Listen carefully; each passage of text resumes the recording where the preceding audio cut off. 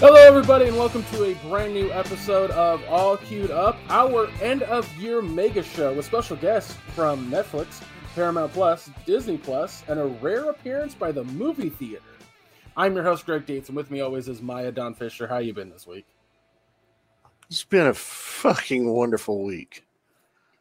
Purely, just from an entertainment standpoint, best week of the year. But I mean, from a personal standpoint, a pretty fucking good week as well. So yeah, things are great. I just want to say, right off the bat, Merry Christmas, Happy Holidays. If you celebrate Christmas, we hope you have a wonderful Christmas here. If you celebrate other holidays, Happy Holidays to you and your holiday of choice. We hope that happy winter it's just solstice. a wonderful yeah, that too, if you're a weirdo. Well, the winter solstice is just I know, okay, I was like, I don't like, I guess if someone is Wiccan, you're a weirdo, but I consider like Christians to be more weirdos personally, but you know, they're all weird. To each your own. But yeah, my week's also been pretty fucking good. I figured out a few things, and I'm having things working for me instead of me working for them, if that makes sense. That's very vague, and I'm leaving it vague, but we also had our little Secret Santa thing on this week, which was a lot of fun. Yeah, it was. You fucking killed it in the trivia, by the way. Like, holy shit. Was there any surprise? A little bit. Like, I didn't think you knew that much about Christmas movies. I guessed on a lot of the Christmas movies because, let's be fair, a lot of those movies I've never seen. It's a Wonderful Life. I've never seen It's a Miracle on 34th Street. I've never seen, most of those movies that there were trivia questions about. I just guessed. What's funny is that most of the people in there have seen those movies and still got it wrong because the trivia questions were very like, do you remember the name of the jacket the second extra was wearing in the scene of Elf? And I'm like, what the fuck are you talking about? Like, it's shit like that he was doing, and I'm like, I've seen Elf, I've seen Miracle on 4th Street, I've seen fucking It's a Wonderful Life multiple times. Still got those wrong. 100% got those wrong. Well, I actually corrected him on the It's a Wonderful Life question. Because the question was, finish the quote. Every time a bell rings, an angel gets its wings, and he had his wings, and it should have been its wings. Yes. Thank you. I was like, how did he write that? Because I know I corrected the Die Hard one was wrong, flat out wrong movie. It's like the villain in Die Hard plays Simon Says, or plays What Game with John McClane, and he had Simon Says. And I'm like, not in the original Die Hard, he didn't. That was Die Hard 3, Die Hard with a Vengeance, with Samuel L. Jackson, and it was Hans Gruber's brother Simon that was doing the whole Simon Says thing. Yeah. Because I read it and I was like, hide and seek? And then my brain was like, probably the answer is probably Simon Says because that is in a Die Hard movie. But I was like, I honestly couldn't remember if that was a thing in the first Die Hard. It wasn't. Well, yeah. But, yeah, there were 77 questions. I ended up with a final score of 716, the only person to score over 700, actually. What I would love to do, if I can with Jason next year, is I would love to work with him on the trivia. Mainly because I used to write trivia for a bar, like trivia night at a bar. I am meticulous with trivia. Well, see, I did it last year. I set up most of it last year. I mean, he laid out the format, and I set up the trivia questions.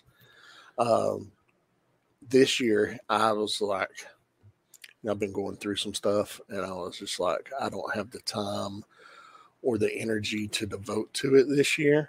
I said, I'm really sorry, but I'm not going to be any good to help out with the whole thing this year. Yeah.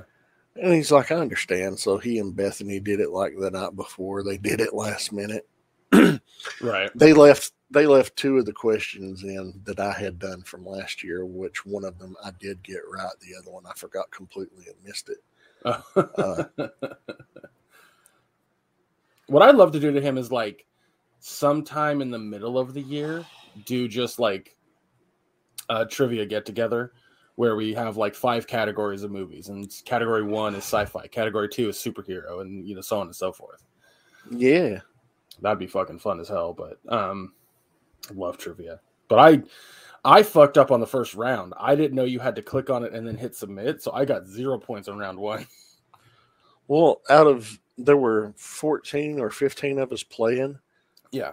At the end of the first round, I was in 10th place because I literally didn't know the answers. I was just like, I'm missing these. I don't know. I'm missing these. I was like, I'm going to do poorly. And then I got into my groove, and I was in third spot. After the first round, I was in 3rd place the entire time until the last 2 rounds, and then I was in 1st. Yeah, you fucking. You were like, let me put this into fucking turbo. This dude is fucking hilarious. But it was cool, you know. It was nice to win a little gift card. It was a lot of fun. Yeah, ran a little long, but you know, it was still a good time. It only ran long because there was a lot of like stopping between questions. If I'm being honest. Yeah. Like 75 questions is a lot, but it's also not like 2.5 hours a lot, you know? No. That ran. But it was under 2 hours, just right at 2 hours, I think. And, you know, for the amount of people that were participating and the amount of crosstalk and talking in between questions, that's what made it take so long. Right. And to be honest, we were all there to hang out with each other and, you know, kind of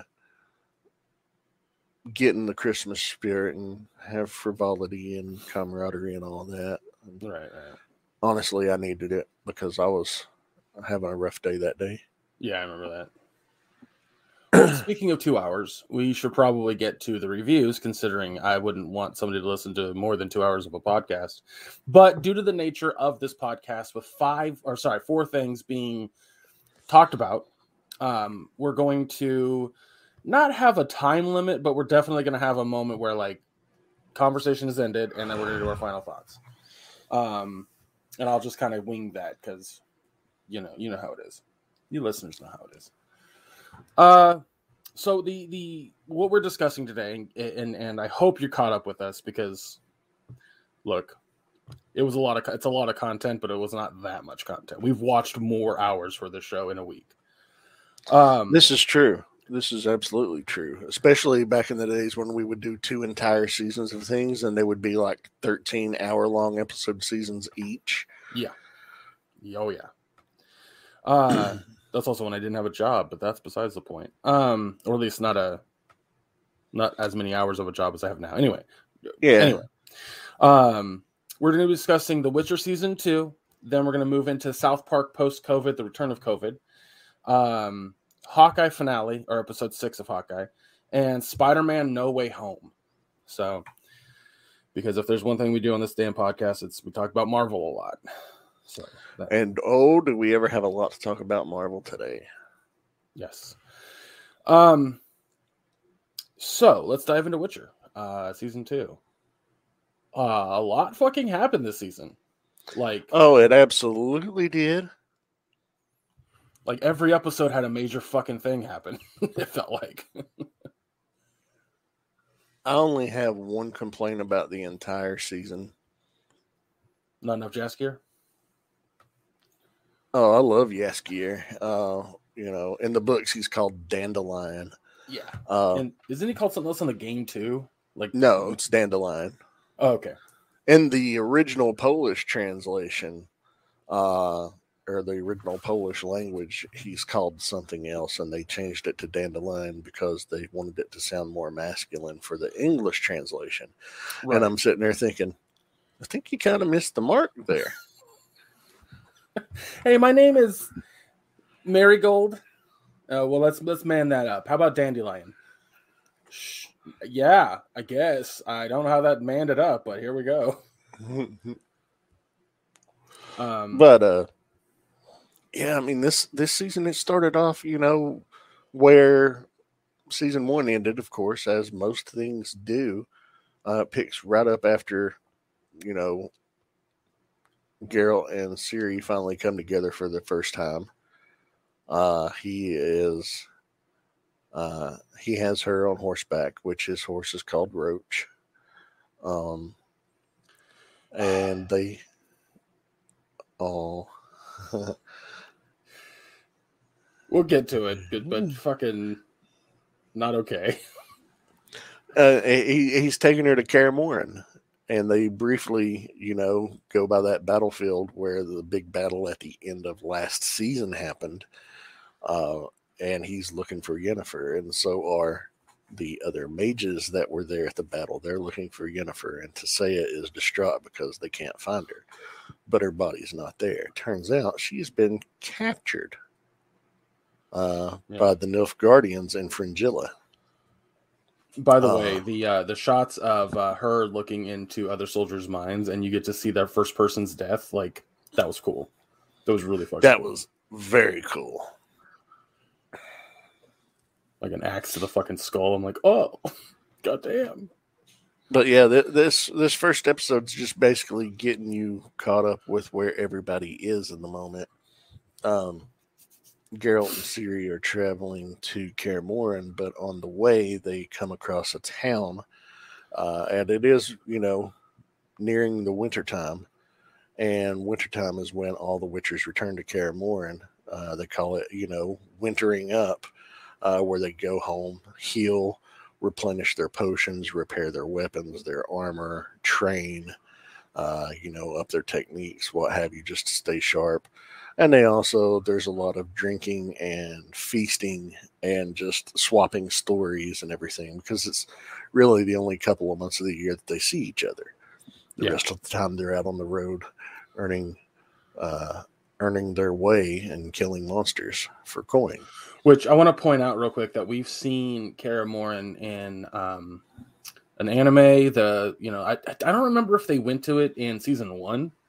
No, I didn't think they did. Kaer Morhen in season 1 at all. I thought maybe like in a flashback, but it's been in the games, and holy shit, did they nail the look and feel of that fucking location? Is it a castle? Do you want to call it a castle? I don't know. I don't want to call it. It's a castle. It's absolutely a castle. I mean, it's got walls. It's got a keep.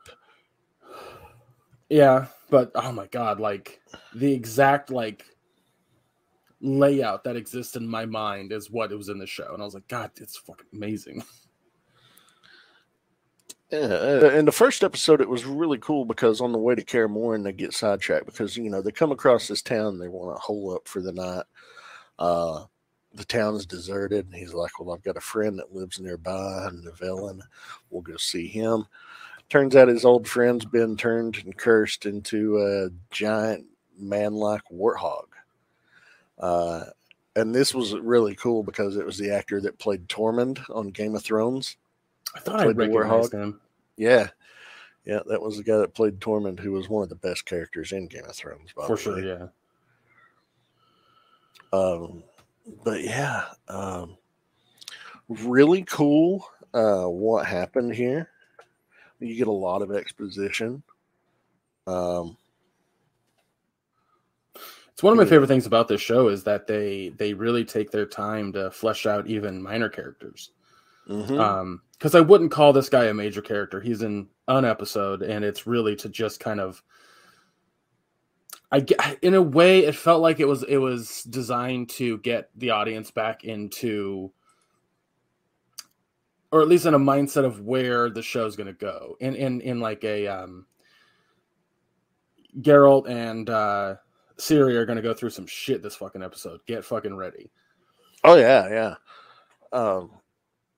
So Geralt is trying to find out the truth of what happened to Nivellen. He's like, "Why are you a beast now?" And he's like, "Oh, it's because I raided a temple and desecrated it, and this is my curse." And he keeps hearing noises. He's like, "What is that?" And he's like, "Oh, it's a cat. Cats don't like witchers, so of course it's staying away from you. I'm cursed to be alone." And then they start to play a drinking game, throwing knives, and if they miss the target, then they have to drink and answer a question truthfully. And for some reason, Geralt keeps missing everything, and the villain is bullseyeing everything. Turns out he was cheating because Geralt pulls a knife out of his boot, boom, throws it, bullseye. He's like, all right, now tell me the truth. What's going on here? Come to find out, he has been hiding a Bruxa, which is a vampire, and is in love with the Bruxa and lets it feed on him at night in order to quell her hunger. And as a result, he's not alone, and he's fallen in love with her. But it ends badly because Geralt ends up killing the Bruxa.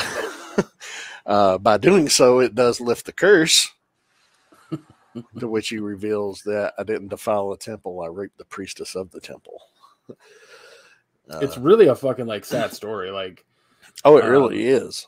That was the thing that I think clicked with me so much. I was like, damn, that was like probably one of the sadder stories, that short stories, I guess you could say, that The Witcher's told so far. But I mean, the game is full of that shit too. Like, you'll come across people in the game that you're just like, boy, this story fucking sucks. I mean, it's good, but hurts your heart a little bit. Well, I've actually started replaying through Witcher 3 because I adore that fucking game. And one of the characters that you come across, because it starts out, you're on the hunt for Ciri. You haven't seen her in some time, and she's on the run from the Wild Hunt.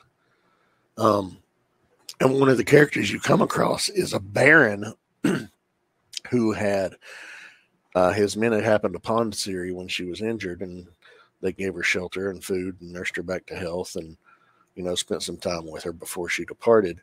In exchange for the information of what happened to Ciri and where she's headed, he asked Geralt to find his family. His family has vanished. His wife and daughter had vanished. Turns out his wife had a miscarriage, and his daughter and wife had run away.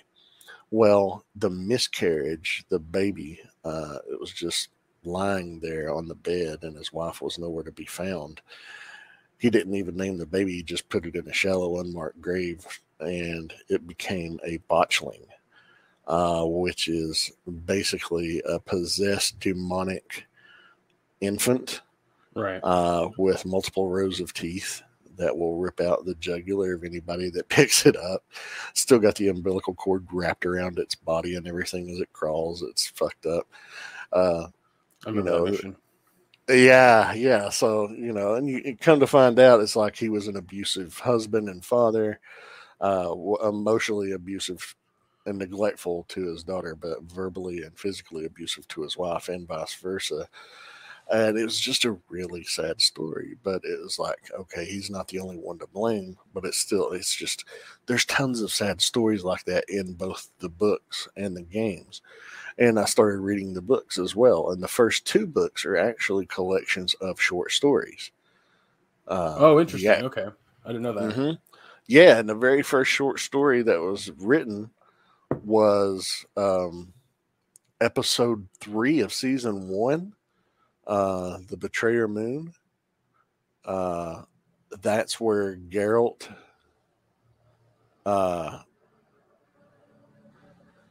goes and finds the Striga for King Foltest, and it turns out it's his sister's child, which was also his child. The king that was in love with his sister, and they had a child together. Yeah. Okay. Yeah, and he had to cure the Striga. Yeah, that was the first short story. But this one, the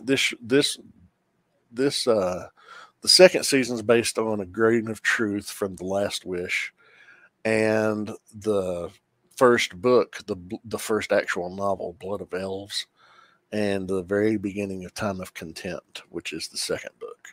So that's what this covers.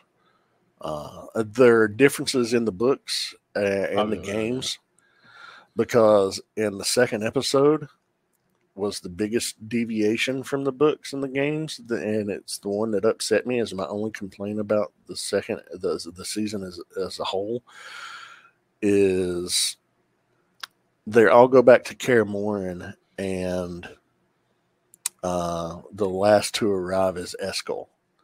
Eskel's characterized by scars on his face from a battle when he was younger. Eskel had been infected by a Leshy or a Leshen, which is a Slavic mythological creature, and they are terrifying in the games. Basically, Eskel dies. Mm-hmm. Eskel's a big character in the books and in the games. What's really funny and interesting to me, back when season 1 was out, and I was like trying to replay 2 or 3, they made it very clear, like the entire not Witcher community, but the Witcher, basically the company that owns all the, like, owns the name and licenses it out and whatnot to that the continuity of the books, the continuity of the games, and the continuity of the show are all different continuities. Exactly. You're going to have a lot of similarities, but you're going to have differences, and this is the one big difference. Eskel's not a major character by any stretch of the imagination. The main characters are Geralt, Ciri, and Yennefer. That's the 3 main characters, but Eskel was a very strong supporting character and like a brother to Geralt. So I consider that to be a big change. But, you get to see the Witchers wintering at Kaer Morhen.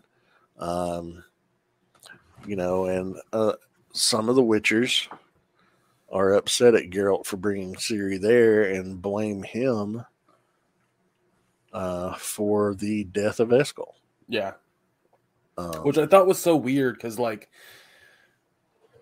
it seemed odd to me that the Witchers would blame him only in the context that it was very clear that this was Eskel's fault.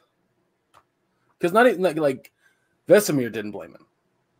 Vesemir was like, you had to do what you had to do. And it fucking sucks. I personally thought it was very strange that they were blaming her, but it also made sense because 2 factors. As far as I know, there's never been a female Witcher.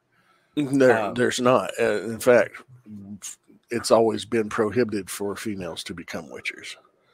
That's what, okay, so. And as a matter of fact, side note, Vesemir, the guy that got to play Vesemir, fucking perfect. You look at the Vesemir from the character models of the video games, and then, of course, Vesemir from the description of the books. The guy that they've cast as Vesemir nails the part. Yeah, he's fantastic. One thing about this whole show, before we get on with what happens next, one thing about this whole show that kind of drove me nuts a little bit was it felt like the other Witchers were bad at being Witchers. Like, I don't know if it was to make Geralt look fucking even bigger and badass, but my God, like... Well, he is the best of the bunch. Yeah, I get that, but they're still supposed to be Witchers. Like, they're not... It felt like they were easily taken care of. Whether they were killed or not, it felt like they were taken care of way too easily. But well, if you go back and watch season 1, Geralt gets into some pickles on his own. Oh, yeah. I'm not saying that Witchers don't get into pickles, but it just kind of felt like a little bit that they were just bad at being Witchers. Yeah. I don't know if that's intentional or not, but... I get what you're saying. Now, while this is going on, he's taken Ciri to Kaer Morhen and begins to train her. And the other Witchers, they're like, oh, you want to be one of us? Lambert especially gives her a hard time at first. Mm-hmm. And they've nailed Lambert's personality.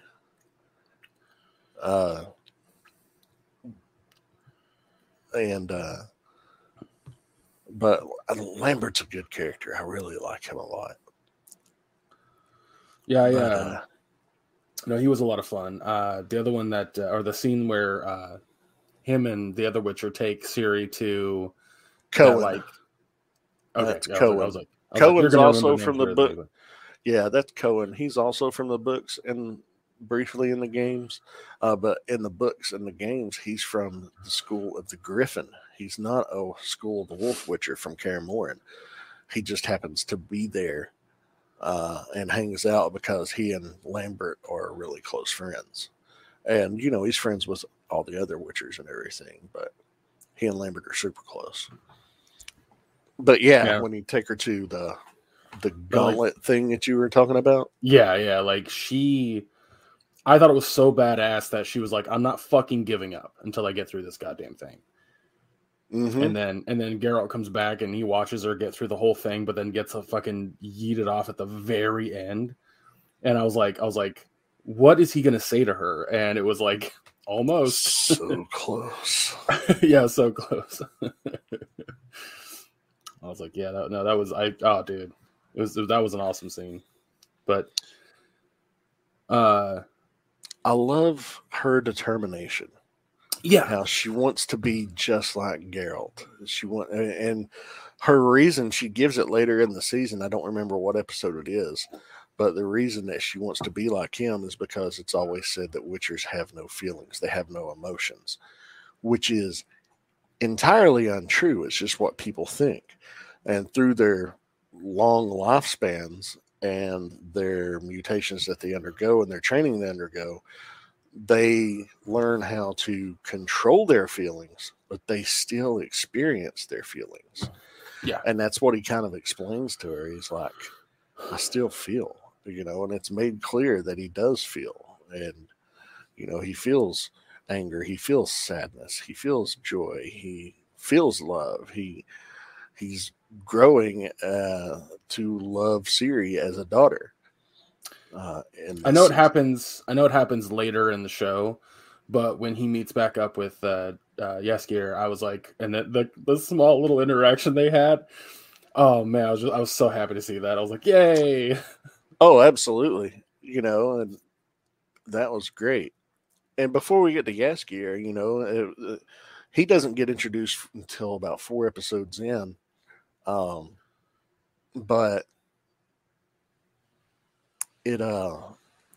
Yennefer, she's been kidnapped.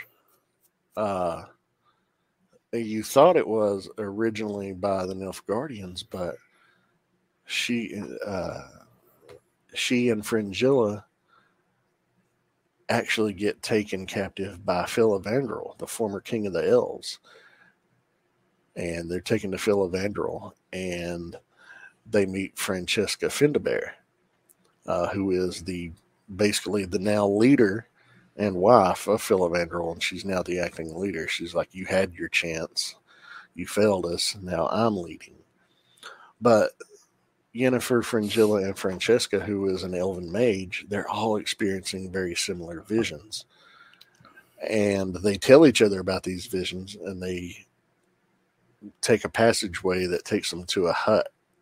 And they have visions individually from who they refer to as the Deathless Mother.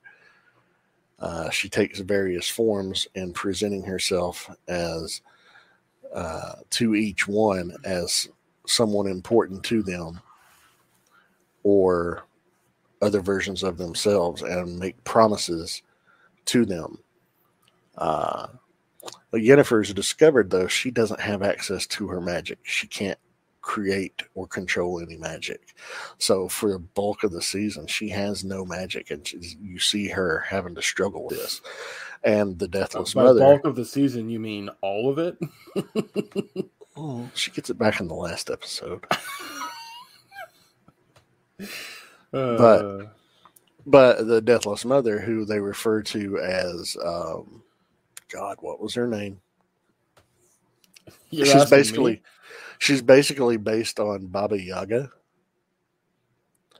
Yeah. But Voleth Mir is her actual name. She's based on Baba Yaga. She promises Yennefer, she's like, hey, you bring this child here and shows her a vision of Siri to the black door that should never be opened outside of Sintra, you'll have your magic back. You can have your magic back. You can have your power. So that's what Yennefer's after.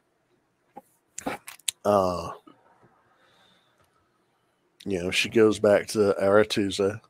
She confronts the Brotherhood, and they're like, well, where's your allegiance lie? Does it lie with us, or does it lie with Nilfgaard? Because you've been gone for over a month. And they've taken Cahir, the Black Knight, the villain in the first season that Ciri was on the run from. They've captured him. And they're like, you want to kill this guy to prove your allegiance to the sorcerers and sorceresses? And Yennefer's like, I don't owe allegiance to anybody, and he shouldn't have to die for this. And they escape. So now they're on the run. And that's how, when they're on the run, they come into Oxenfurt, which is one of the major cities on the coast. They run into some elves that are trying to escape underground, because basically Redania is going around exterminating all the elves. I was going to say, this show does a lot more than season 1 of the racial tensions of. By the way, something I've never looked up is the name of the world that this existed. Well, it's just, the land is just called the continent. Okay. Not like, Westeros or something to that effect, or Middle Earth. Yeah, they just call it the continent. And there's the north and their south, and the Skellige Islands. Those are the main things. And in the north, you had Sintra. Sintra was the jewel of the north, and then it fell to Nilfgaard. Nilfgaard was from the south. And you have Redania and Temeria and other countries like that. And, everybody is at each other's throat, and everybody's at war. And you get to see, in Redania, you get introduced to the character of Sigmund Dijkstra and Philippa Eilhart. They're spy masters and court mages to King Vizimir. And they're, making their plans to plot. There's just so much going on. It's wonderful. But Yennefer and Cahir, they find, this like underground railroad for elves, and they're being helped by a mysterious figure called the Sandpiper, and it turns out it's Jaskier. He's smuggling elves to Sintra where they can be free, and that's how Jaskier gets introduced to the show. And he's bitter. He's singing a song about, how the butcher wounded him, and he's singing "Burn, Butcher, Burn." That was a cool song. But yeah, there's just so much going on. And that's only the first half of the season, and it's just a little breakdown of what's going on. Yeah. There's so much that happens in the second half. I don't want to give away a lot of plot details or anything. One of my absolute favorite things about this show is it feels like it doesn't hold back from what it needs to show or how it's being shown. It really kind of goes full bore into things. And like I was trying to say a second ago, because I immediately was going to be like, I was going to say the racial tensions between humans and elves. I really enjoyed that. Because there's a lot of stuff that happens within those cities that I thought was such a weird, or not weird, but like interesting difference in dichotomy with what is going on and how the different races look at the other races, but they're not that far apart. Like, one of the things about this show, and I know the games kind of does a good job, but they're close enough to make it in a day on a horse. Like, they're not that far apart. And being not that far apart, again, I could be wrong, but it feels like they're not that far apart. But the racial tensions still being as strong as they are, and like the end of this show's implications for what's going to happen in season 3, I'm very excited for season 3. And that's the other thing I have to admit. The other thing that kind of worries me a little bit Netflix is notorious for canceling a show regardless of its viewership, because if a show doesn't bring in a brand new swath of viewers, they will consider canceling it. And the thing about Witcher Season 2 so far, it has not brought in that many people, like, back to the service.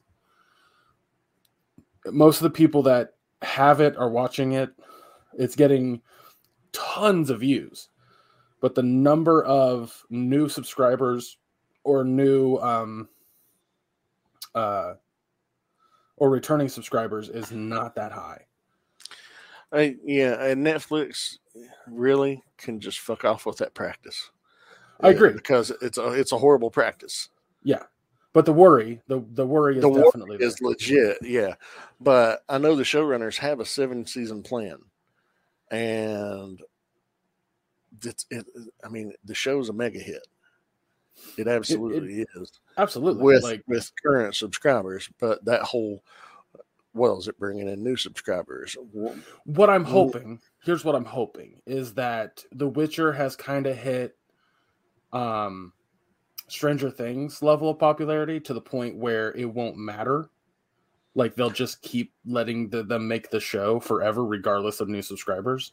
That's what I'm hoping, and unfortunately, some other things may take a hit as a result. Yeah. But I mean, this is one of my favorite properties. Obviously, yeah. Like I said last week, you went full ham into, like, the books, the games, the fucking that D&D set, or tabletop RPG, I should say. Yeah. I can't wait till that comes out, just for the sheer amount of miniatures alone. They're all non-colored, so you get to paint them, right? Yeah, they're all unpainted. So yeah, you're gonna have fun with that. Mm-hmm. But yeah, before we get into our final thoughts and a grade, R.I.P. Should I say it? No. Okay. No, you shouldn't. Yeah. I just, trust me, your reaction to that was very similar to Misty's reaction, and my reaction was, dude, I'm not okay with it. Well, I'll tell you something off air. Okay. But yeah, we should. Yeah. Just FYI, everybody, like, other things we're reviewing today are going to get spoiled, like Spider-Man and Hawkeye. But there's reasons behind that. But that's also kind of why we started with Witcher, because it's newer. Not everyone's going to be able to get through 8 episodes in a week like we did. So, but the other things are. I watched it. I binged the entire season Saturday day, morning, afternoon, and evening. Misty and I watched the entire season, and then I watched part of it again Sunday night, part of it again Monday day, and then finish it up again Tuesday. I was just like, oh, it's so good. It's so good. If anybody's wondering what kind of grade I'm going to give to it, it's a fucking plus. It absolutely is wonderful. The music is fantastic. The cinematography is gorgeous. Shots look even better this season than they did in the first season. You can tell that the production values increased. It sucks because of COVID. It took 2 years for the season to get done when, because they had production delays because of COVID. And then, of course, Henry Cavill actually was injured on set because he does all his own stunt work. Yeah. He is adamant about doing all the action.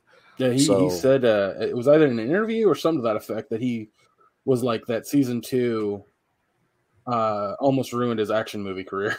Yes, he did say the hamstring injury that he received in season 2 almost ruined his ability to do action and stunts. So that's why, it took some time for him to get back to health. But I'm glad that he did, and I'm glad he's able to do what he does, because motherfucker was born to play Geralt. He just was. The thing about, like, Henry Cavill is he is like I've said this before, he is a massive nerd. Like, oh, I know, and I love it. Like, the dude had a stream a while back where he built his own PC, which is something I can't even do. So the dude, like, man, if he started a fucking, like, a D&D stream, that shit would be oh my god, people would flock to it. But one of the things is apparently he said he wants to do a show based off of Red Dead Redemption and be in it. Yeah. I'm like, yeah, fuck yeah, dude. So as long as he can still, as long as he can still play Geralt and give us this. Oh yeah, if he could become either Arthur Morgan or John Marston, either one from Red Dead. Oh my god. I see him more of as John Marston than Arthur Morgan, but still. Yeah. I'm also going to give it an A+. I think the show is fucking fantastic. It did the job of me playing a video game while watching it. And I've been trying to get through Pokemon Brilliant Diamond, or what the fuck it is. And a game called Loop Hero, which you don't have to pay 100% attention to Loop Hero. It's great. This game was making me have to pause those to watch. Like, that's not a common thing for me. So, when it happens, when it happens, you know this shit's good. Absolutely. When something grabs your attention like that. Yeah. So, all right. Well, we say absolutely watch The Witcher. Oh yeah. And there's tons. I was telling Greg right before we started recording, there's a lot of supplemental material out there that they've put out in the past couple of weeks.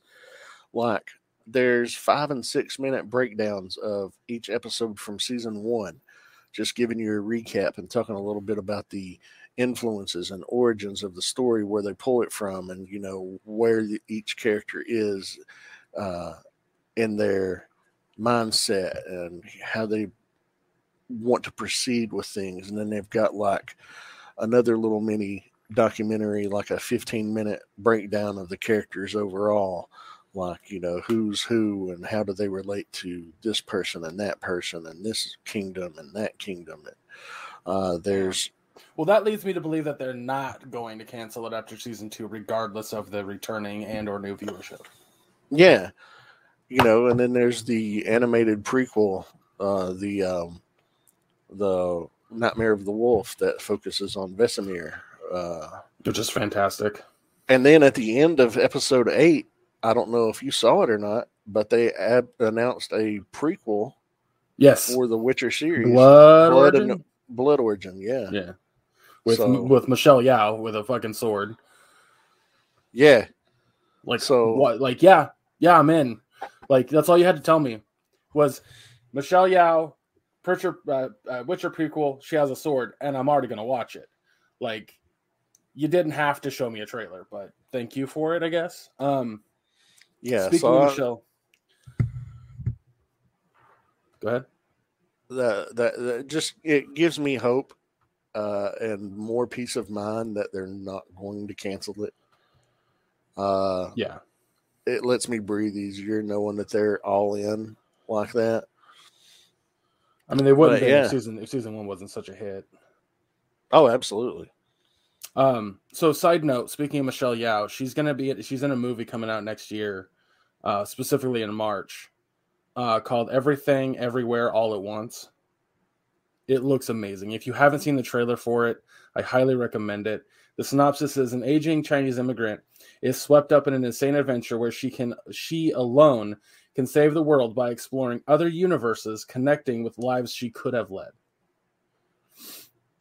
It looks amazing. It looks hilarious, by the way. Like, it's straight up funny. But yeah, sorry. I'll have to watch that trailer. The other trailer that I would recommend for people to watch, by the way, that I'm super excited about is hold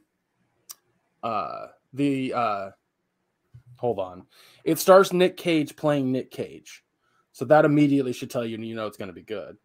The Unbearable Weight of Massive Talent. Oh, that doesn't sound pompous and arrogant at all. Oh, but here's the point of the movie is he's making fun of himself. Oh, absolutely. I know. So he's a fun guy. So the synopsis, he can poke fun at himself. Oh yeah. The synopsis is: a cash-strapped Nicolas Cage agrees to make a paid appearance at a billionaire superfan's birthday party, but is really an informant for the CIA, since the billionaire fan is a drug kingpin and gets cast in a Tarantino movie. Pedro Pascal plays a major role. Neil Patrick Harris plays a major role. Tiffany Haddish plays a major role. Like, dude, you have to watch that trailer. It's so fucking funny. But yeah, two movies that I'm very excited about coming out next year. That one comes out the day after my birthday, actually. Oh, nice. All right, let's move on to South Park post-COVID, the return of COVID. So yeah, this is part 2 of what happened a month ago, where there were, at the end of season 21, Viacom had basically made an agreement with South Park that they were going to do like 7 more seasons plus like 20 something fucking specials. It was like a $300 million deal or some shit like that. I could be wrong about that number, but it was an insane amount of money. And this was like this is the 4th special technically. Because the other 2, which we watched and reviewed last week, the week before, I don't remember when we watched it, but the week of Thanksgiving, I think. Okay, yeah, right after it came out. Duh. But yeah, to kind of recap the story, COVID hits South Park. A lot of things go down, but one of the major aspects is the boys kind of fall apart in their friendship. And so part 1 basically picks up 40 years in the future. The boys are no longer friends. They have to come back to South Park because Kenny has died, which is a joke in itself, which I love. But he has left behind clues on how to fix COVID, or at least that's what people assume. It turns out that he wasn't trying to fix COVID. He was trying to fix their friendship. And he's mad at them for, not fixing it when they were younger.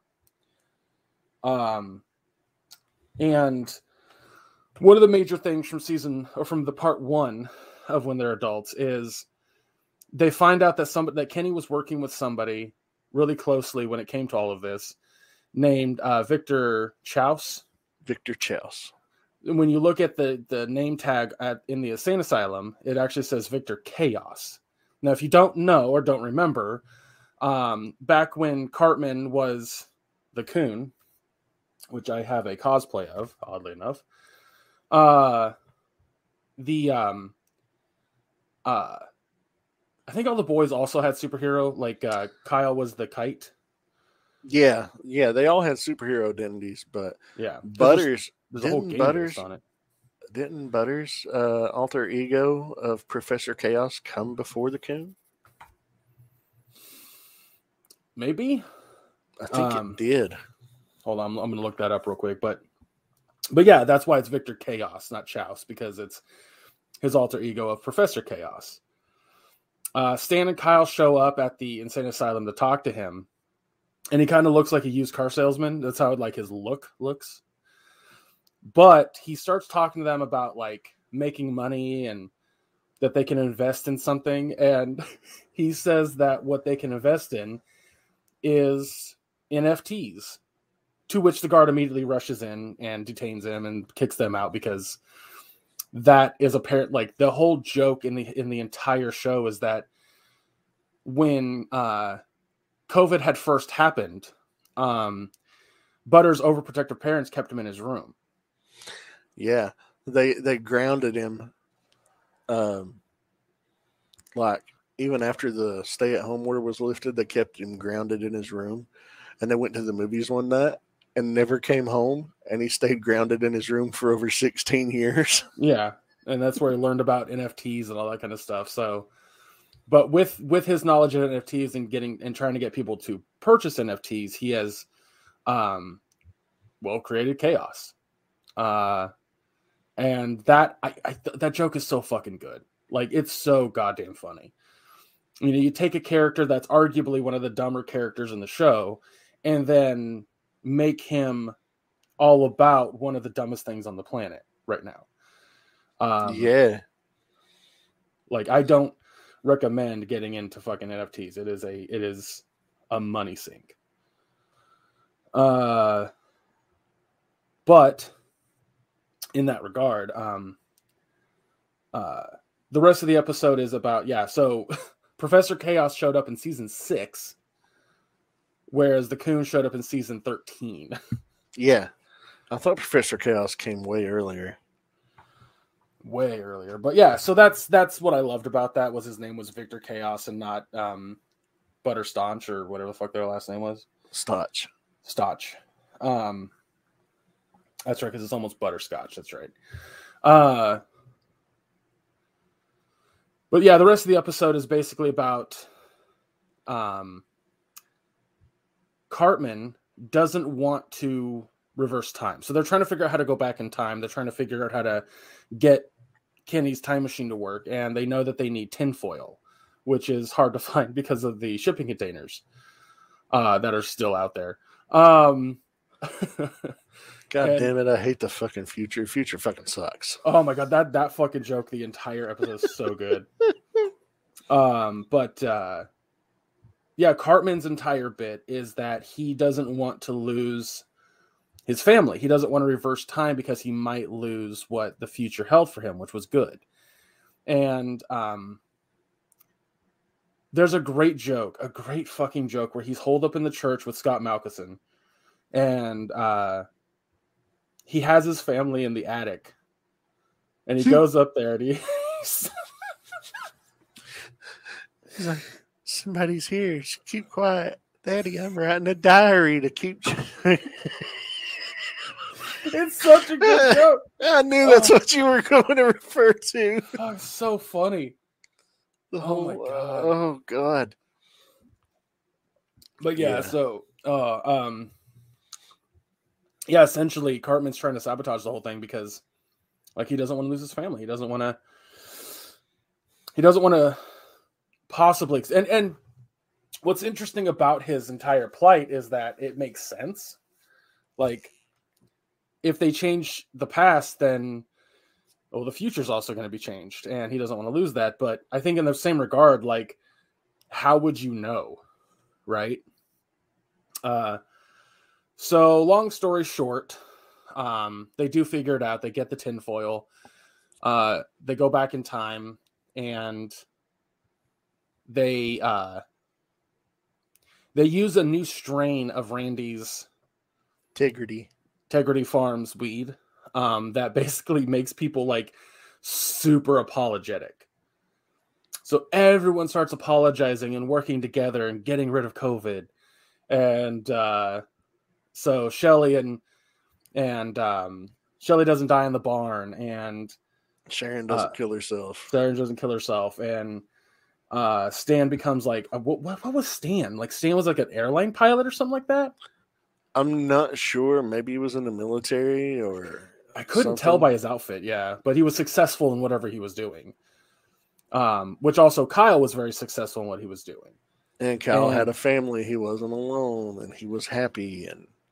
And Kenny was still alive and also still wealthy and still a scientist. Yep. And then they're standing in the Applebee's, Denny's Plus Max, and because it's the future. Future fucking sucks, dude. And they're talking about Cartman, and there's a great shot where because Butter's parents got high, they did not go to the movies and leave him in his room for 16 years, so he never learned about NFTs. And there's a great joke where he's now working at that Applebee's, Denny's Max Plus, and he says to Kyle and Stan, yeah, I like actually doing a real job for real money. Yeah. So, but they look out the window, and Cartman is just this like disheveled homeless guy cussing them out on the side of the street. Like he did not win in this future. And I was like, this is fucking perfect. What also makes this perfect is that it fixed the breakup that they had when they were younger. Yeah. Yeah, it just kind of sets it back to the status quo of them being four best friends. Yeah. So what future projects we'll get from South Park? I think it hit a reset button essentially. So we're going to get a whole new line of content.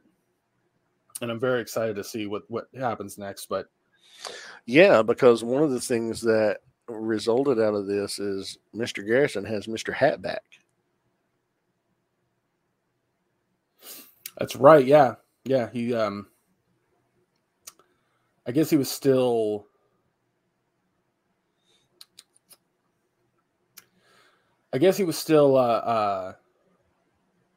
president at one point, Well, regardless. yeah, and because he's no longer president now, because remember in the QAnon special, he came back, and that's when he had Mr. Service. Yeah, yeah. So And they yeah, transformed essentially, Mr. Service into Mr. Hat. yeah, all of that's canon.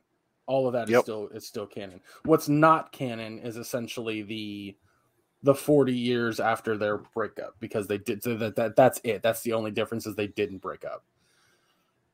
Really, if you really break it down like that. But everything that happened in the first and second COVID special happened. So, but yeah, dude, it's so funny. Like, the whole thing is so goddamn funny, and I highly recommend it. I mean, here's the thing: is it's not a lot of content to absorb if you're a fan of South Park or were a fan of South Park. One of my favorite things about South Park and how Matt and Trey write it is, and the writers in general, is they adapt to the times. They adapt to the way comedy is told nowadays. I do feel like there's a little bit of a like anti-cancel culture attitude with everything that Jimmy does in the episodes. Like, he's in the future, he's a comedian for a late night show, like, Jimmy Kimmel or Jimmy Fallon. That's the joke. And But it's he has not with Jimmy Vollmer. He has to tell very PC style jokes. And what's the difference between a lesbian and a Christian man? Absolutely nothing, and they deserve the same level of respect. Which essentially are anti-jokes, which makes me laugh by themselves. Yeah. But that entire bit definitely feels like they're just angry at how comedy is perceived nowadays. And I'm like, that's not how that works. That's not what's happening. Because from my perspective, you can still tell those jokes. And for them to kind of be like, well, now you can't, is very obnoxious. So that was like the only thing that I was kind of like about the entire like thing, but the rest of it is fucking hilarious. Also, Clyde not getting the vaccine and then going back in time and telling his younger self to never get the vaccine is fucking funny. Yeah. He's like, is that Dad still keep a gun in the safe? Yeah. Is Dad home right now? No. Don't you ever get vaccinated, you'll get titties on your head. And that's when the little cuties showed up. Oh my god, I forgot about the little cuties, and then they showed up, and I'm like, God, it's so funny. That was by the way. Fuck yeah, I want to join you guys. Another great running gag throughout both part 1 and part 2 is there are 3 things that they want to go back in time and fix. They want to fix that, we get over COVID. They want to fix their friendship, or something else worldwide. But the third thing that they want to stop Space Jam 2 from ever happening. That was the third thing, yeah. Because the running gag through the entire episodes. I mean, I call it one episode, but it's the part 1 and 2 is that COVID and Space Jam 2 was what really caused everything to go to hell.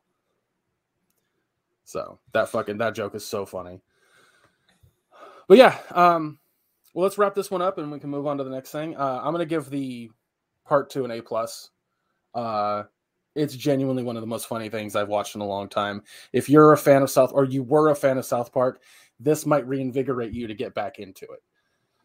Because I know that I'm going to continue watching it from here on forward, because I think that South Park is brilliant. Always have, always will, since I was 14. So, and if you think that the comedy or the comedy style is still like it was fucking 10 years ago, it's not. It's adapted. It's changed. It's way more modern. Mm-hmm. But yeah, fucking absolutely great, Maya. Oh, I agree. Wonderful, brilliant, hilarious. Kept me laughing the entire time. Misty, the parts that she would walk in on or happen to catch, she was laughing her ass off at things. She was working actually when I was watching it, so she didn't pay super close attention, but she would look over and see something happen, and she's like, oh, that's some Blade Runner shit. Talking about all the Blade Runner illusions. She really busted out laughing when Clyde went back in time and the Terminator music started playing. Yeah, he was just strolling down the street. Things like that. The other Blade Runner reference is the how the old folks home looks. Yeah. Well, that's what she was talking about when she saw it. Gotcha. But yeah, absolutely an A+. It was wonderful. Parts 1 and 2 both were great. I wish we knew what the fuck it was people were wearing on their heads. Yeah, they never explain it. It's just a future thing because the future sucks. Future fucking sucks, dude. All right. Also, the Alexa bits. I'm sorry, I forgot about those. The Alexa bits are so fucking funny. But absolutely, you have to watch it. You just have to watch it. It's worth your time.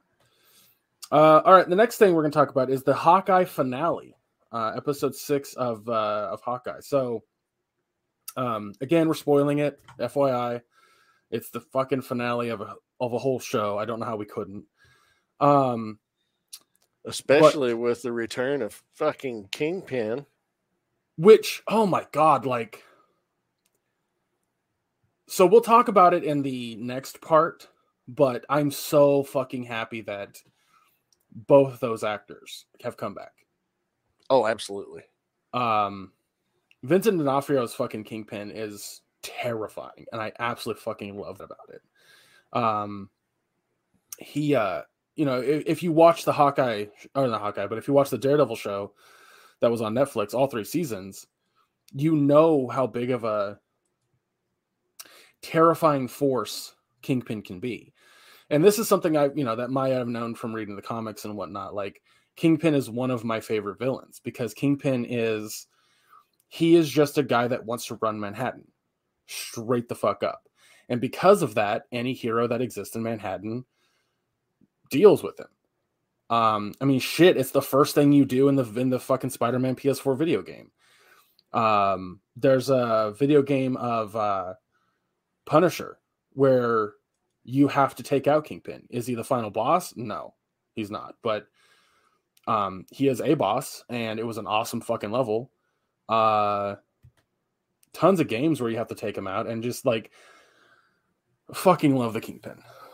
Absolutely adore the Kingpin as a villain. I mean, he's obviously a bad guy, so there's that. But and Vincent D'Onofrio had did such an excellent job as him in Daredevil that the second we see him in the first scene of this finale, and Vincent D'Onofrio did not forget how to play Kingpin.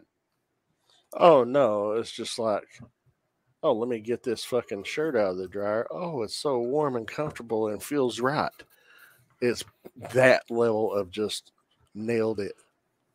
Absolutely. His inflection that he gives, his mannerisms, his slow manner of speaking, his ruthlessness, it belies his ferocity. He sounds gentle and almost, and he's not. No. Oh God. The second that Kate's mom, I can't remember her name. The second Eleanor. The second that she tells Wilson that she's done, that she's not going to work for him anymore, that she's not going to, that she's just out, he loses it in this quiet rage.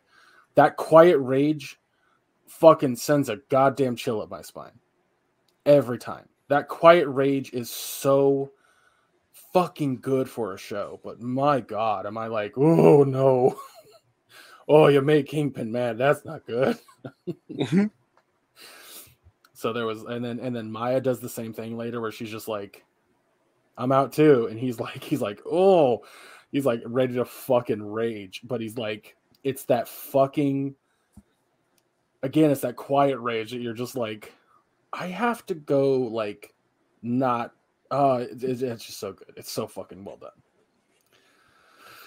But, the whole show is not about Kingpin. It is, and I appreciate this, it's still about Kate and Clint. It's still about Clint's redemption. It's still about his, fixing the things of his past and realizing that what he did during the blip was wrong. It's still about Kate coming to terms with what is to be a superhero. But it also wraps up everything that was started in this episode. It wraps up Ronan. It wraps up Yelena's bit. There's so much that happens in this episode that I just absolutely fucking loved. And I'm so glad that Maya and Elena didn't just take a back seat to Kate and Clint. I'm glad that Yelena and Maya got resolution in a way. Not for Maya per se. She's still got some shit to deal with, which I'm sure we'll see in the show Echo. Oh, absolutely. A friend of mine said, do you think that so-and-so's gone now after being brought back? And I'm like, no. No. It's the fucking no. And we can say it again. We warn spoilers. They allude to when she comes face to face with the Kingpin after, he had a fight with Kate 1-on-1, and he got hit by a car through a wall, and then she blew him up, and he's staggering down the street. I mean, he is super fucking tough. Maya pulls a gun on him and holds it to his face. I would argue that like the shit that Kingpin went through in this episode was more comic book Kingpin than the Daredevil show. Oh, absolutely. Absolutely. But I don't think she shot him. It doesn't. If you're going to kill somebody off, you show their death. 100%. If you want to leave it ambiguous and make people think, oh, did they kill him off? You don't show anything. You just, he might have taken. There's a sound. Well, she shot. I was there before he got hit by the car. She shot him in like the chest with a goddamn arrow, and he just ripped it out. He didn't even rip it out. He broke it off. Yeah. But in that regard, like, she beats the shit out of him. I mean, he beat the shit out of her too. Like, it was that fight. Like, I was like, damn, she stood toe to toe with fucking Kingpin and is living to tell the tale. Hot goddamn. He ragdolled the shit out of her, but yeah. Punched her in the gut, and then she flew across the room anime style. Like, Kate is not only a fucking extremely tough, but went through that and was like, I'm going to still get up and fucking take care of you. And I'm like, all right, Kate, you're officially the superhero. Well done. But I agree. You're not going to have his death off screen. And so I think like what likely happened was he took the shot in his shoulder or something to that effect, or like just moved out of the way slightly and then like hit her hella hard into the wall and stole the car. That's what I'm going to assume happened. Or she just fired the gun straight up in the air and just walked away. That could be it too, yeah. That's very possible as well. Regardless, there's no way they're not bringing him back. No, you don't bring back a character of that magnitude and an actor of that quality for one fucking episode. You just don't. It's not a cameo role. It's also the Kingpin we're talking about. That dude never fucking dies. Jesus Christ. No matter how much shit you throw at him, he's always coming back. He gets arrested like all the time too, and then just walks. Because that was my dad's question, was like, how does a character like Kingpin just get to constantly exist in the MCU? He asked the comics, and I said, on the comics, he does everything so well that he just never gets arrested. Or if he does get arrested, they don't have enough evidence to hold him. So he usually walks. Not to mention, a lot of fucking under the table dealings with law enforcement and judges and shit like that. So Kingpin walks all the time because nobody wants to stop him, technically. So, or he does spend jail time, but he's still like, he's a mob boss, so he still is in control of what's happening, even in jail. I could go on and on. I love Kingpin so much, but yeah. So one of the other things about this episode that was fucking stupid fun was everything with Kate and Yelena. Yeah. Hilarious, action packed. Kate standing toe to toe with a Black Widow, like, and then complimenting each other on the moves they did on each other. It's like, yeah, it was very nice. I like that. It's like, oh, thanks. Like the whole elevator thing, it's like, yeah, don't do it. Don't do it, Kate Bishop. I know that we're probably not going to get it, but I would absolutely watch an entire series where Kate and Elena are taking care of something. Oh, yeah, I'd watch it all day. But I know we're not going to get it because it's very unlikely that Yelena will show back up to team up with anybody. Other than maybe the Dark Avengers or whatever the fuck they're going to be called, the Thunderbolts. Whatever Val's team. And that was another thing. I was really surprised we didn't see Val in the end of the show. I thought we were going to get an after credit scene with her. And then the after credit scene was apparently the whole musical bit that they filmed. Which I appreciate. I genuinely I knew you would love that. I was sitting there thinking, yep, Greg was happy as a pig in shit when this aired. 100%. That my dad's sitting there watching it, and he's like, you really like this stuff? And I'm like, it's hilarious. How is it not hilarious? And he goes, well, that'd be the only reason I watch it is because it's funny. And I'm like, is there another way to watch this? Are you legitimately going, this is really good content? Like, it was just straight up fucking funny. But I'm trying to think of what else happened. Like Clint. Well, they go to the holiday party, the Christmas Eve party, right? Because they want to confront and take down her mother. And the tracksuits are converging on them. Maya's converging on them. Yelena's converging on them. And, all this is at the orders of the Kingpin. It's like the Ronin's been flying around in New York City for too long. He's going down. Eleanor Bishop doesn't walk away from me. She's going down. Clint Barton is going down. He's just like, this is my city. It's time people were reminded it's my city. Yeah, because one of the first things we see in the show is that he's not well appreciated when it comes to the other Avengers. Like, even the musical number kind of cements that for him. He, walking through Central Park, not Central Park, but Times Square with Kate, and that kid yells. I don't remember yelling Hawkeye, but he yelled something, and Clint turns around and they run to a Black Widow and Captain America in costume. I think it was. May have been Ant-Man. May have been. I'm drawing a blank, but it wasn't. It wasn't a Hawkeye. That's what I remember the most. And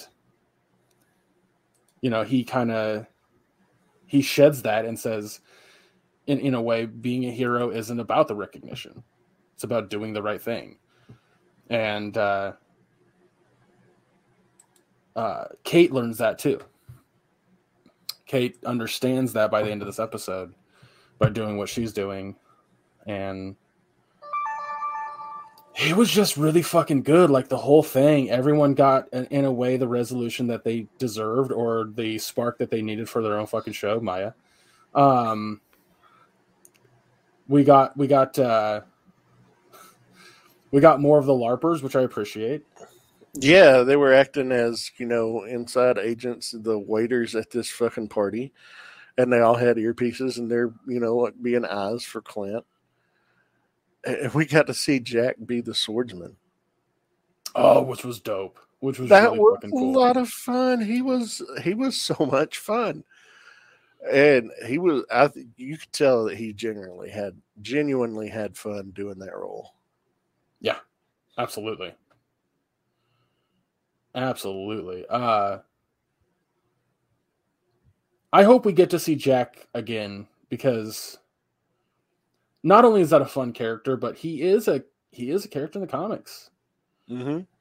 So, but that's another thing. Speaking of Jack, like Kate was completely convinced that Jack was the bad guy in this entire story, but it was really her mom. Yeah, he was innocent of everything. He genuinely was a charming guy. Yep.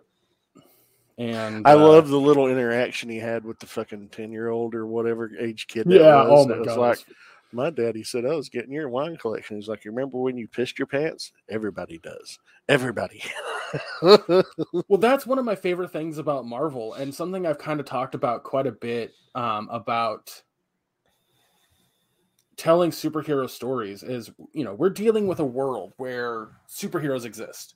And not just superheroes in the sense of superpowers, but like people who have very unique skills that they use, like in this show with Hawkeye. And to take that super serious just isn't as fun. So you have to add that that levity with comedy. Mm-hmm. That's why it kind of still surprises me to say that Ragnarok you don't really like that much. I think you should revisit it and give it a second chance. But that's why I love Marvel right now. Like, it doesn't take itself seriously, but it does at the same time. It can, like, these writers can raise the fucking stakes, make them insanely high while still making you laugh, while still making you understand you're watching something silly. Just fucking enjoy it, And this episode does that. It raises the stakes. Lives are genuinely at risk. I'm convinced that some of the Tracksuit Mafia died in this fucking episode. But yeah, like having that badass action sequence between Kate and Yelena while it's still being very funny.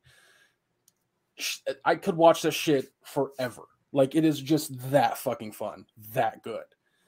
Like, oh, they're having this quippy banter back and forth about their fighting styles, and it's hilarious. And you're like, I could continue watching this. Oh, but Yelena jumps out the fucking window to shoot Clint in the fucking face.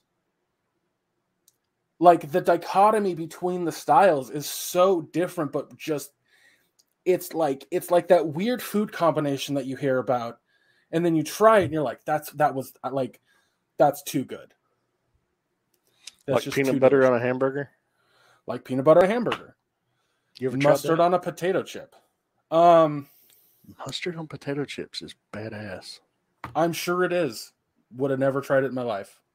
Like, really? had I not posted that disgusting Gushers mustard picture, like, again, to clarify, chewy gummy mustard just sounds gross. That's it. Mustard on a potato chip might give a shot, but that's my point. You like Pringles? I do like Pringles. Take you some Pringles, regular Pringles. Take 2 of them. Put a dot of mustard in between them. Sandwich them together. Try it out. Thank me later.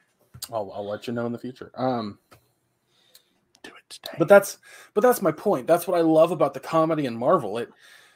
Like, we're gonna talk about Spider-Man No Way Home next, but same fucking thing.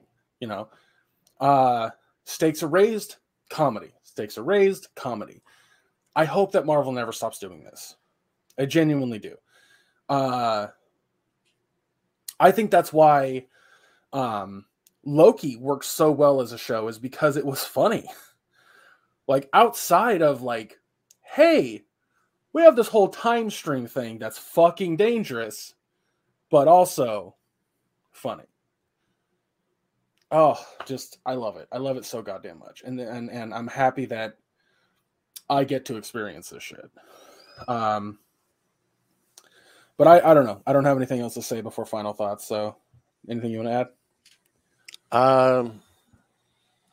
No, it was a lot of fun. Really enjoyed it. I thought the payoff was, getting to see Kingpin back in action was the highlight for me.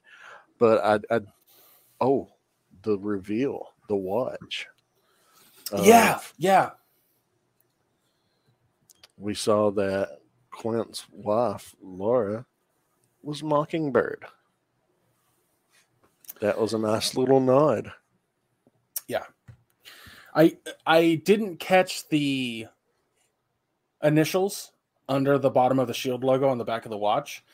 And it wasn't until I went on Twitter that somebody was like, that says MB. I'm like, fuck. Of course it does. But yeah, like, also they full on now called Pizza Dog Lucky, which I was like, please fucking call him Lucky soon, for fuck's sake. Yeah, that was awesome. So, I think Kate Bishop's a great fucking character, and I'm so happy to have her in the MCU. And I can't wait for, where the show Echo goes next, or where, when we're going to get that one. I don't know. Let's give our grades, because we need to take a small break because I have to go to the bathroom. Maya, what did you think? Oh, well, I echo your grade. I also give it an A+. I would give it an A+ just for the Kingpin alone. The performance we got from Vincent D'Onofrio is just phenomenal. But everything else, was also, we got all these great resolutions happening. We got, the little Mockingbird nod that Clint's wife Laura was Mockingbird. We got to see him wrap this Ronin issue up and make it home on time for Christmas to be with his family on Christmas Day. And he took Kate and Lucky the Pizza Dog with him. And, we see her mom get arrested. We see Jack get vindicated. And we just see all these resolutions happen and great performances from everybody involved. It's a great little show. 6 episodes, hour long a piece, or not even an hour, a full hour, about 45 to 50 minutes on average. Might be a little bit longer. I can't remember. But if you got 6 hours of time to kill, give Hawkeye a watch. It introduces the Kingpin officially into the MCU, for Christ's sake. Yeah. Which is great. Yeah. It's very exciting. Like if you're already a fan of Marvel, I don't know how you're not watching it, but yeah, I mirror everything you say. I fucking, big fan. I can't wait. I can't wait to see where it goes next. Yeah. MCU. I remember after Endgame, everybody was like, well, I'm done with Marvel. There's no reason to watch it anymore. Weird. No. Yeah, if you've not been watching what they've been doing, you're doing yourself a disservice. You are absolutely doing yourself a disservice, and I am super excited for what is to come. Because I don't know about you, but Friday I watched one of the greatest superhero movies I've ever seen in my life. If not the best. So this conversation is going to be interesting. We haven't done a review for a show that we've watched in the theaters. I don't think so yet. Most of the stuff that we review is straight on streaming services, which all 3 of the other things were. But Spider-Man: No Way Home was a theater exclusive. Hot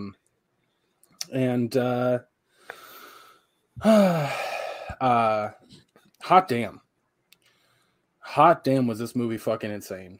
I don't even know where to begin on it. Like, it takes place immediately after Far From Home.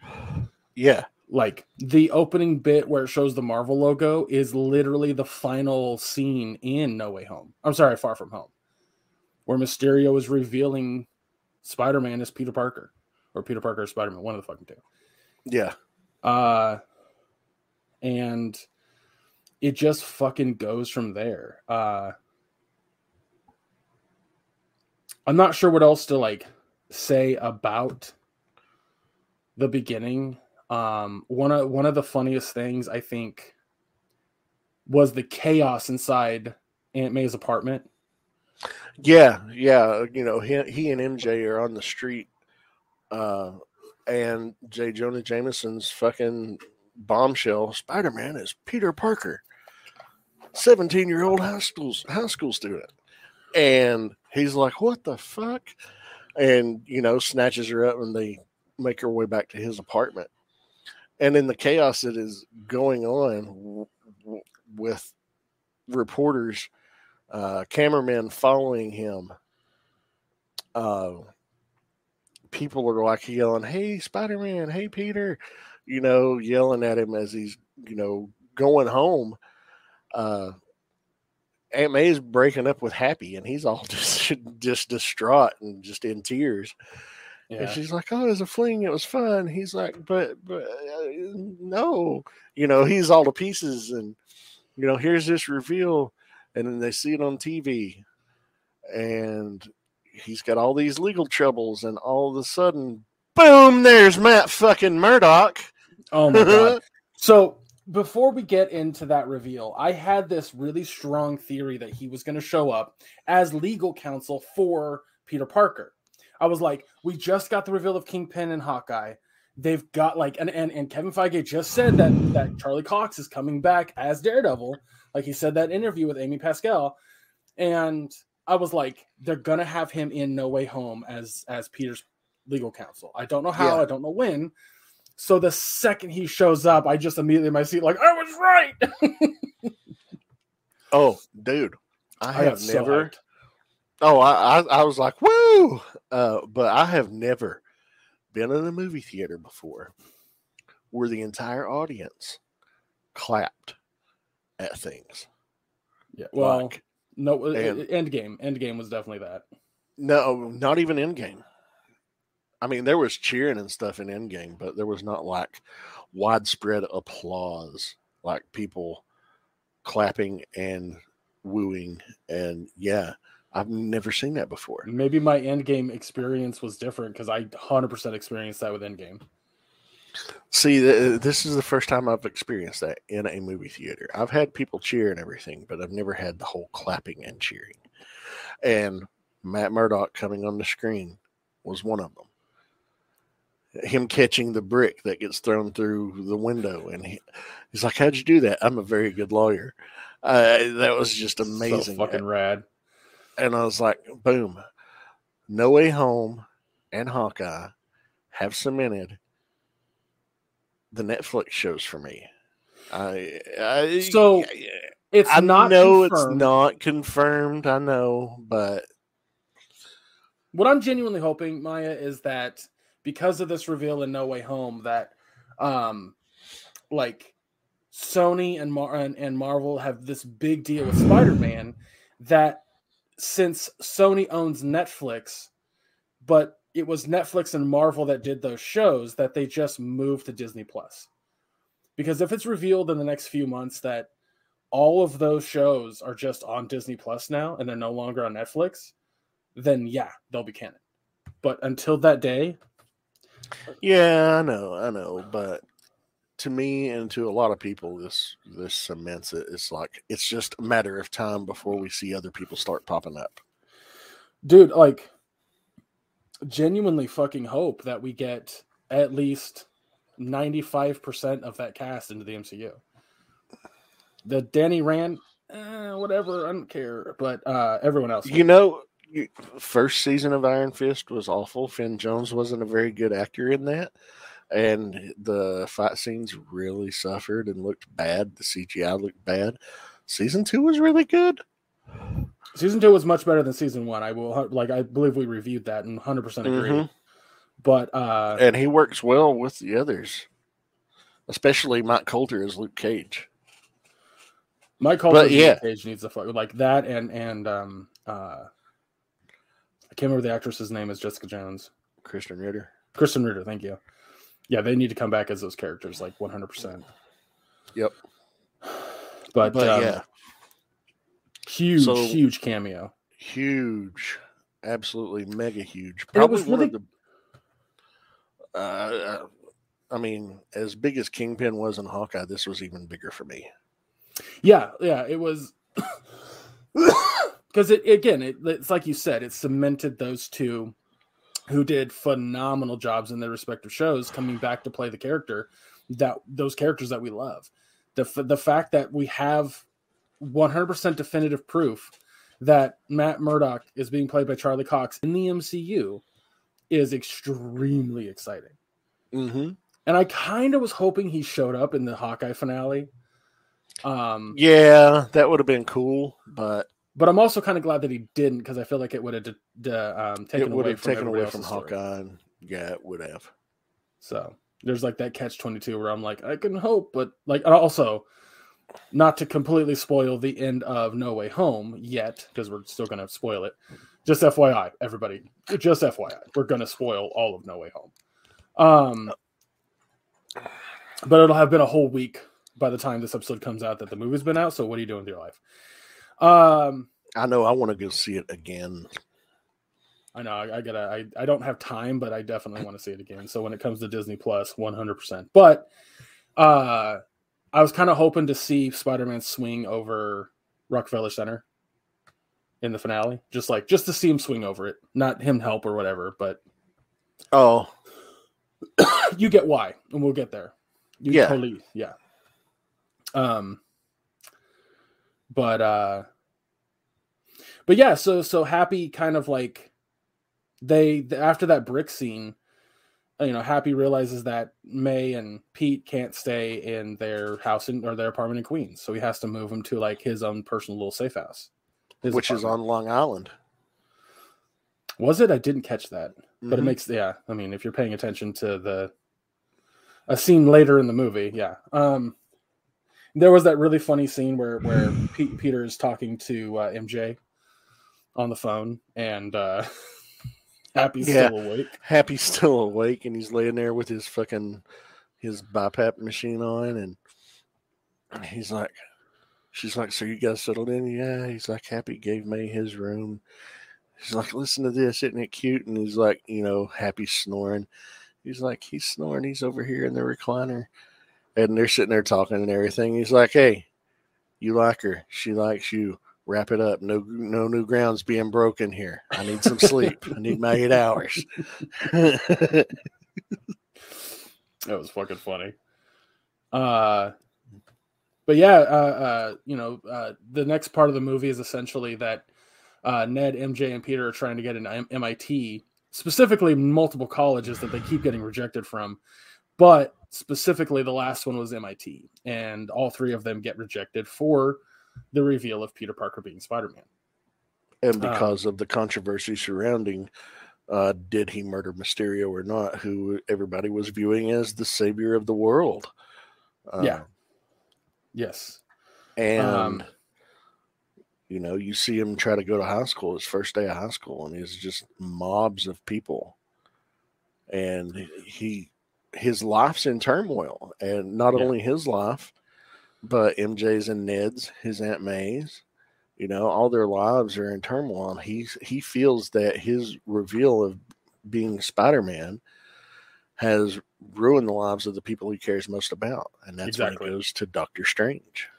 The that whole scene was really funny because everyone, in the trailer, we were trying to figure out why the Sanctum Sanctorum was covered in snow. And it was a very simple, because one of the doors was left open and a blizzard came in. Yeah. Which I thought was I was like, okay, everyone overthought that one. But we do see that Wong is now the Sorcerer Supreme because Strange himself was gone for 5 years, and there had to be a Sorcerer Supreme, so it became Wong. Which makes sense for what he was doing in Shang-Chi. Yep. It answers that question. We didn't have an answer for that. We were like, why is he working with Abomination? Why is he working with Captain Marvel and Bruce Banner? Like, what the fuck is happening? And now we understand.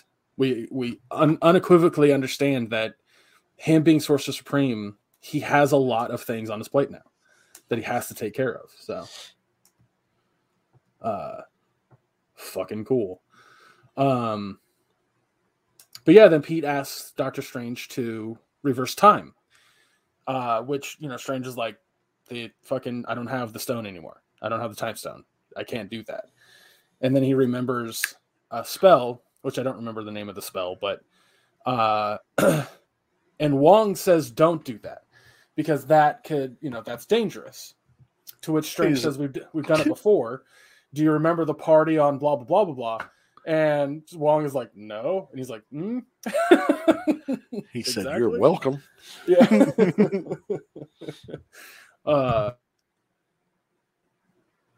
Uh-oh. You went quiet. You're muted. You must have bumped your microphone. Okay. See if you can fix it. Technical difficulties, folks. This is what happens when you're live. How do I sound now? You're fine. You're fine. Okay. Yeah, I nudged it. I can't touch it. That fucking sucks. I need a new laptop. But yeah, that the spell you see in the trailer is the one that he's, you know, from that conversation. He's like, everybody on Earth will forget that Peter Parker is Spider-Man. And that's like, a very specific line. You have to keep that in mind through the whole movie, that it's everybody will forget that Peter Parker is Spider-Man. To which Peter keeps changing the parameters of the spell. He wants MJ to remember. Then he wants MJ has to remember. Ned has to remember. Aunt May has to remember. I don't want to go through that again. That was awkward enough the first time. But Happy has to remember. But as the spell is getting out of control, he says something that's very important. He basically says, I just want everyone that knew I was Spider-Man before to keep remembering, or to know that I'm Spider-Man. Because of that wording, as the spell was going chaotic, that's how we get the multiversal villains coming through. Like Doc Ock and Green Goblin. And Sandman and Electro and Lizard. But yeah, that's how they come through. And Strange is extremely pissed off at Peter because Peter tells Strange, like, the reason that I wanted to do this was because MJ and Ned aren't getting into college. I'm not getting into college. Steven's like, you mean to tell me that you just fucked up my spell, to which now it's corrupted and I have to contain it because you couldn't get into college? And Pete's like, yeah. He's like, he goes, you never thought to go and talk to the administration board? And Pete's like, I could do that? Yeah. Loses his mind. He kicks him out of the sanctum, and Pete goes and calls Flash Thompson, who got into MIT. We saw that earlier in a small scene where he, you know, Flash is being a fucking moron, per usual. Yeah. He's telling everybody, I'm Spider-Man's best friend. And like, how'd you get into MIT? He's like, because, you know, I don't know Spider-Man. But yeah, so he makes a deal with Flash to give him information about where he can go and talk to somebody who's part of that administration board. And that's where we get the scene on the bridge with Doc Ock that you have seen in the trailer. And that scene was very interesting because not only was the action sequences fucking amazing, but we also get to see how the nanites work in regards to Stark Tech and the tentacles. Because one of the big things about the tentacles from Spider-Man 2, it's made very clear that there's like a connective dot between the nanomachines and the tentacles. The inhibitor chip. And the inhibitor chip. So when the nanobots kind of go onto Doc Ock's tentacles, almost couldn't think of the word tentacles, Peter was actually able to connect to them and control them. Yeah. Which was awesome. And just before Green Goblin, by the way, I'm hammering through this. Just before Green Goblin like throws a pumpkin bomb and is about to blow up the bridge, Strange teleports Peter and Doc Ock into the under part of the sanctum. And in that conversation, which was really funny because Peter was kind of not quite grasping the multiverse stuff. And Doctor Strange just goes, wait, you know that Peter Parker is Spider-Man? And he was like, yes. And he goes, is that Peter Parker? No.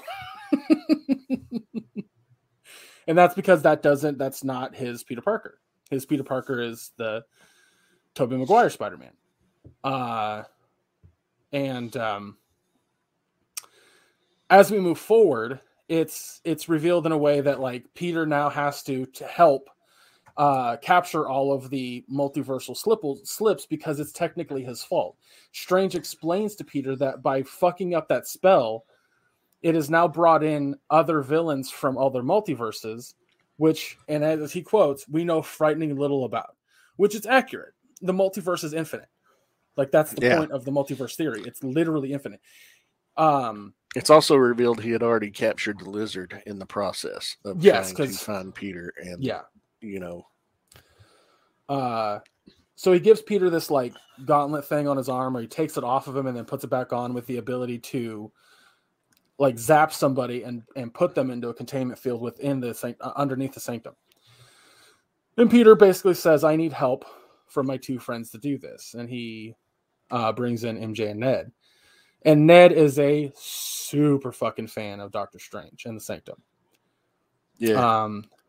And in the process of like certain scenes leading up to other things, it's kind of hinted at that Ned has some magic in him, that he's able to do magic a little bit, but like he doesn't know that he can, because Ned and Pete have like a handshake and they do it and they touch fingertips and like a little spark happens in the distance. Yeah. So it's little things like that. And it was because, Ned was doing that to Peter when he was wearing a magic gauntlet. Well, next we see Norman Osborn. He's at the homeless shelter. No, we see the scene with Electro and Sandman next. Oh, we see that next. That's right. The only reason I know that is because Norman was the last one to show up at the same time. That's right. But after that fight sequence between like Sandman helping Peter, and then when Peter takes off his mask, he's like, I don't know you. Like he freaks the fuck out. And then when he zapped Electro and Electro disappeared, he's like, what'd you do to him? Yeah, that's yeah. Well, there's a small nod to that. I think a lot of people kind of missed it, but giving Electro the lineman worker outfit is actually a strong nod to Max Dillon's character in the comic. Because that's how Electro became Electro in the comic. He was a line worker for the electric company, got hit by lightning while working on a electrical line, and given those powers. Oh, cool. So him wearing that outfit for like a good chunk of the movie, 100% a nod to his comic book character. And again, I think a lot of people miss that because not a lot of people know Electro's origin. Well, it was also told back in the 60s, and not being retold in some time. True. Small side note that I think is a hilarious thing in the comics. So back in those days of the comics, Peter didn't know that Daredevil was blind, right? Yeah. So there was a whole comic where Peter and Daredevil take out Elektra. After they have Electro webbed and on the ground and tied up, Electro starts laughing, and Peter's like, "What are you laughing about?" And Electro says, "You don't even know the truth about your red friend there, do you?" Not red friend. He goes, "Your I think your partner is what he said." And Peter's like, "What? Who he is?" And he goes, "He's blind." Peter's like, "He's not blind." And Matt's just kind of like, And Peter goes, "How do you know he's blind? Like, where are you coming up with that nonsense?" And he goes, Hey, Daredevil, what color's my suit?" Daredevil's like, "What?" And he goes, and Peter's like, "He's not. Why does it matter what color your suit is?" He's like, "Hold on, what color is my suit?" And Daredevil's like, like he doesn't answer. And Pete's like, holy shit, you're actually blind? It's super fucking funny, but yeah, so that's that. But yeah, so yeah, after the Electro and Sandman bit, we get like Peter's called by by Aunt May and says, I think one of your friends is here. And that's because we get to see Green Goblin, like it's still the Green Goblin from the first Spider-Man movie in 2002. Like he was brought to our universe toward the end of that movie. Don't know when exactly, but it's clear because he has the two voices. He has the Green Goblin voice in his head, and then there's still Norman fighting it. He even punches the mask and breaks it. But he goes to Feast and he meets up with Aunt May, and Peter talks to him, and he tells Peter, like, I think he tells his Aunt May too. He's like, I went to, where my building was supposed to be, and it's not there. My son doesn't exist. Like, he knows there's no Oscorp. There's no business. My son's gone. Yeah. Yeah. So Aunt May tells Peter, I think your friend's insane. And he's like, no, it's a whole different thing. And I'll tell you later. They go back to the sanctum. And as they're kind of having this conversation and talking about science and what they can do to fix that problem, Doctor Strange comes in and just zaps Norman into a fucking containment field room, like a little, whatever you want to call that. It's basically a prison cell. Basically, yeah, magical prison cell.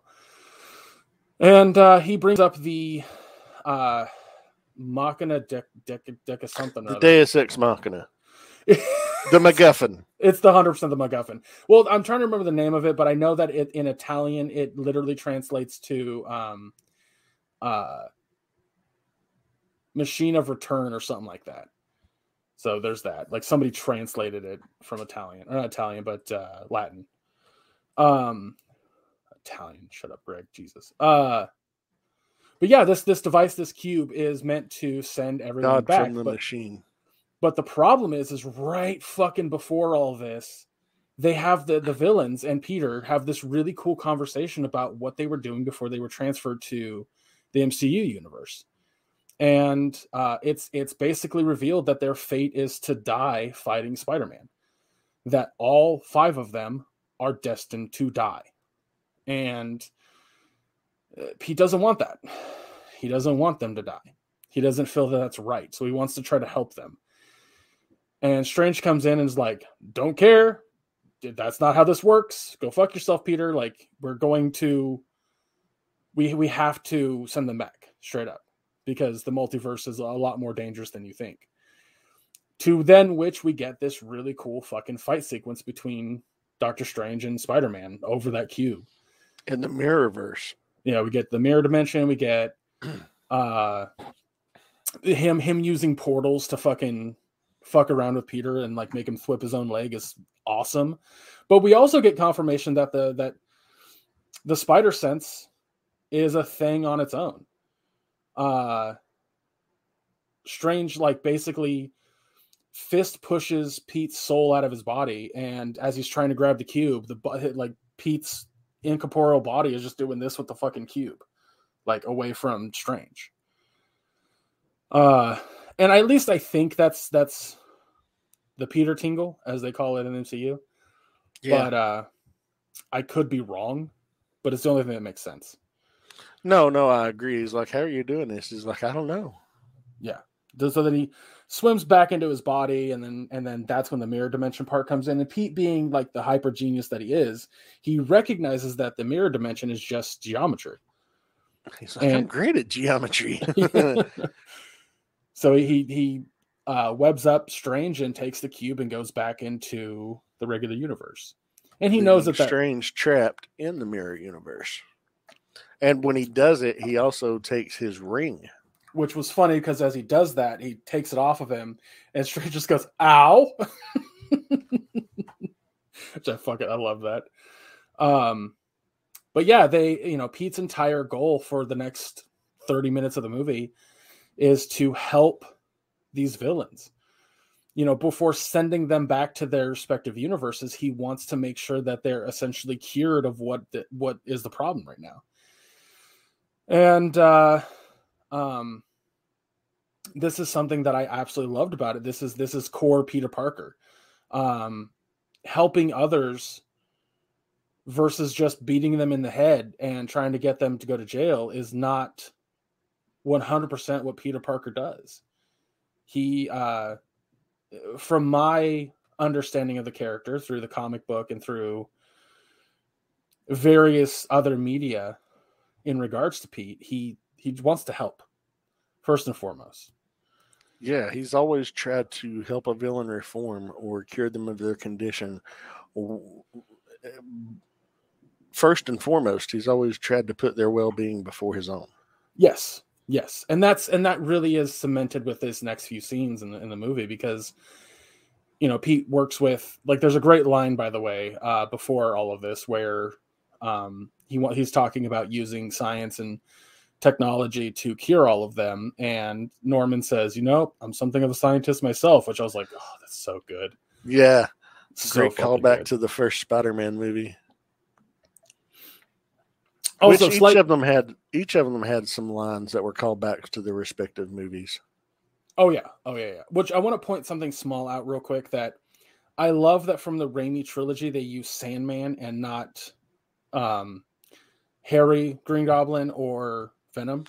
In the original trailer we saw for No Way Home, there was a shot of the Harry Goblin, or else it was the Dane DeHaan Goblin. But it was. I don't think it was quick. either one. I don't think it looked like them. It looked like them, but yeah, it's hard to say. It could have been a shot of Norman later. I think it was a shot of Norman later, but they didn't have the CGI 100%, and they were just kind of nailing it as best they could based on like pre-production stock images. Genuinely, like, because that's the thing. A lot of these movies, especially when it comes to costumes, go through a lot of what do you call that? It's like drawings and sketches and stuff like that to try to get the feel right. And I think that was definitely what was up with Norman's character, because like it's very clear that he loses a chunk of his identity in regards to being the Green Goblin. And I think that what we saw in those trailers was like it looked like the Dane DeHaan Green Goblin, but it wasn't. It was just like, can we make the design kind of look like that, Gotcha. And that's my theory, because I don't think that they ever had a different Green Goblin other than Norman. Yeah. But the reason that I also say that I'm glad that they used Sandman and not the other two is because the original story that Raimi wanted to tell didn't really involve Harry becoming Green Goblin. It didn't involve Eddie Brock and Venom. That was all added because Sony wanted that. And like, if you ever, there's a documentary on like, or not a documentary, but like a whole thing on why Spider-Man 3 is such a bad movie. And it's a lot of that. It's a lot of meddling from Sony. So yeah, that's why I'm glad they just used Sandman. I feel like that's he was the best part of Spider-Man 3. 100%. Like no disagreement here at all, but that's why I'm glad they used Sandman and nobody else. So yeah, the next montage we see, or if you want to call it a montage, the next like long sequence is Pete in Harry's apartment, or Happy's apartment, coming up with ways to cure everybody, and he ends up finding a way to fix Norman's craziness. Not Norman, I'm sorry, Otto's craziness. The inhibitor chip breaks and it fuses to his spine and makes him crazy. He's listening to the fucking tentacles. This little device fixes that. And Octavius becomes sane again, normal. To which he then puts a thing on Max's chest to basically absorb the electricity.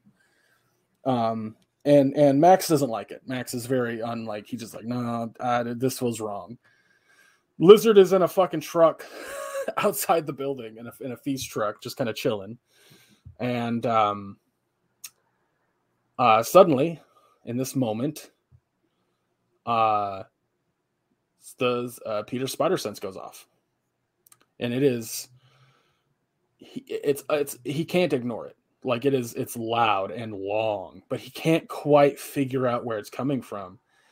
And it's not until he realizes what's going on that he realizes it's Goblin. It's Norman that he has to look out from. It flips him to the little robot that Iron Man had. Dummy. Dummy, that's right. Thank you. I was trying to remember his fucking name. And he has an all-out brawl with the villains. Yeah, Max rips the thing off his chest. Otto basically runs away. And the DO, what they called it's the damage control group from that we see in Homecoming. The DOCA? Oh, I don't remember exactly what they're... DOCO? Department of Damage Control. So, anyway. DODC. DODC, that's right. Thank you. Jesus. Yeah, so it's the DODC, and they are they're there and like they show up at the complex where everything's going down, and the lizard breaks out of the fucking feast truck and starts climbing up the side of the building while Peter's being fucking body slammed through walls and shit by Green Goblin. Otto Octavius takes off. Max fucking takes off. Sandman, I believe, also takes off after punching Peter once or some shit. And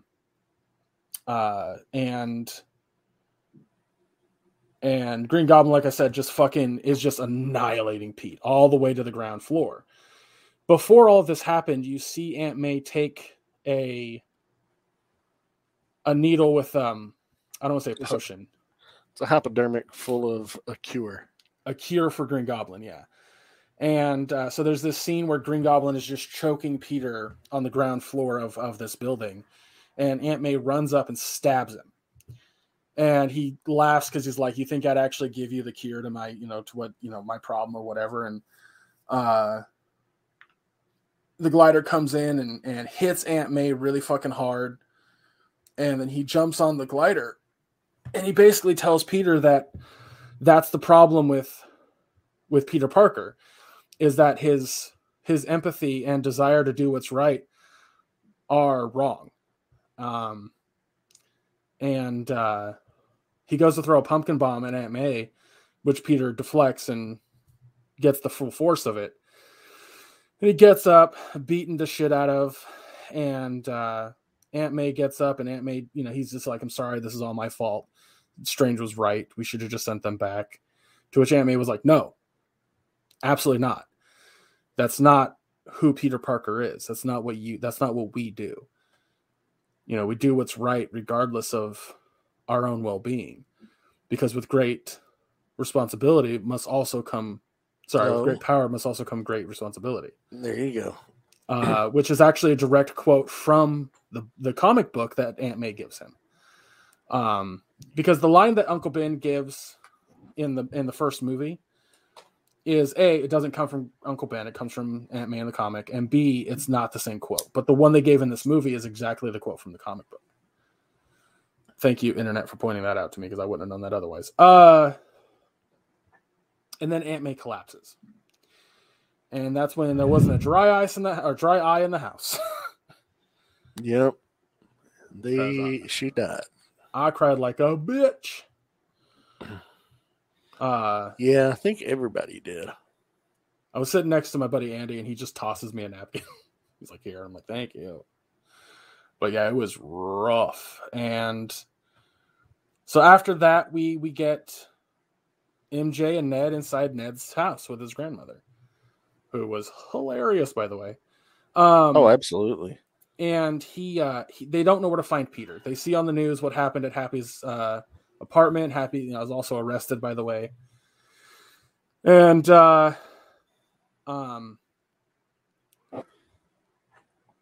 Ned's trying to figure out where they can find Peter, and so MJ remembers how like Strange kind of used that ring device that Peter got off his finger. That's when Ned's saying, I wish we could just find him, and he's making crazy motions with his hands, and a portal started to open. She's like, "What'd you just do?" That's right. Yeah. Because I was like, I remember that they realized very quickly that that's how the fucking thing worked. But, so yeah, they go. Ned's like, I think he's holding it like find this. Peter Parker. Yeah, find Peter Parker. Or no, it's this. That's right. It's this. Find Peter Parker, and it opens up a portal, and you see a figure in an alleyway, and they start yelling, "Peter, Peter!" And as they do, a Spider-Man sprints at them and jumps through. They take off the mask, and Andrew Garfield. And theater erupts with applause. Oh yeah. See, that's the thing. That those like him coming through that portal and Matt Murdock had the exact same reaction of like when for me, like, because again, crowded theater, but it was the same reaction of when Captain America picks up Mjolnir, right? Or Captain Marvel comes in through the fucking atmosphere, or something to that effect. Like, or when the fucking, or you hear on your left. Yeah, I love how you were saying that as I was saying that. Exactly. Like him coming through the portal had the exact same eruption of cheers and applause that Andrew Garfield, like, it was the exact same for me. But I love how she's like, "Prove your Spider-Man." He's like, and he jumps up and he's hanging from his fingertips. She's like, "That's not enough." He's like, "Well, of course this is enough. This is totally enough." She's like, "No, it's not enough. Crawl around." He's like, "I'm not going to crawl around." And then Ned's grandma's like, "Can you get the cobweb?" He's like, "Okay, sure." And he crawls over and gets the cobweb. Yeah, no, that was fucking hilarious. And then they try to find him again, and they open up another portal, and in steps Tobey Maguire. Tobey fucking, and again another fucking eruption of cheers, and it was really great because the Tobey and Andrew see each other, and they fucking do the exact same move to one another. Like they flip in a mirrored version and thwip each other, or go to thwip each other, and then Ned's grandma's like, "You clean that shit off." That shit was amazing. But yeah, it was really fucking cool because Andrew and Tobey just slipped right back into their respective Peters. Mm-hmm. And it was like docking.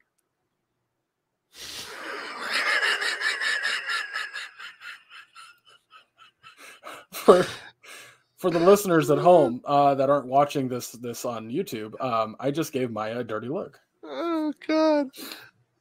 How could I not? How could I not make that joke? How you would have made that same joke? I know, it's funny. I just wasn't expecting because I'm thinking about fucking multiple spiders.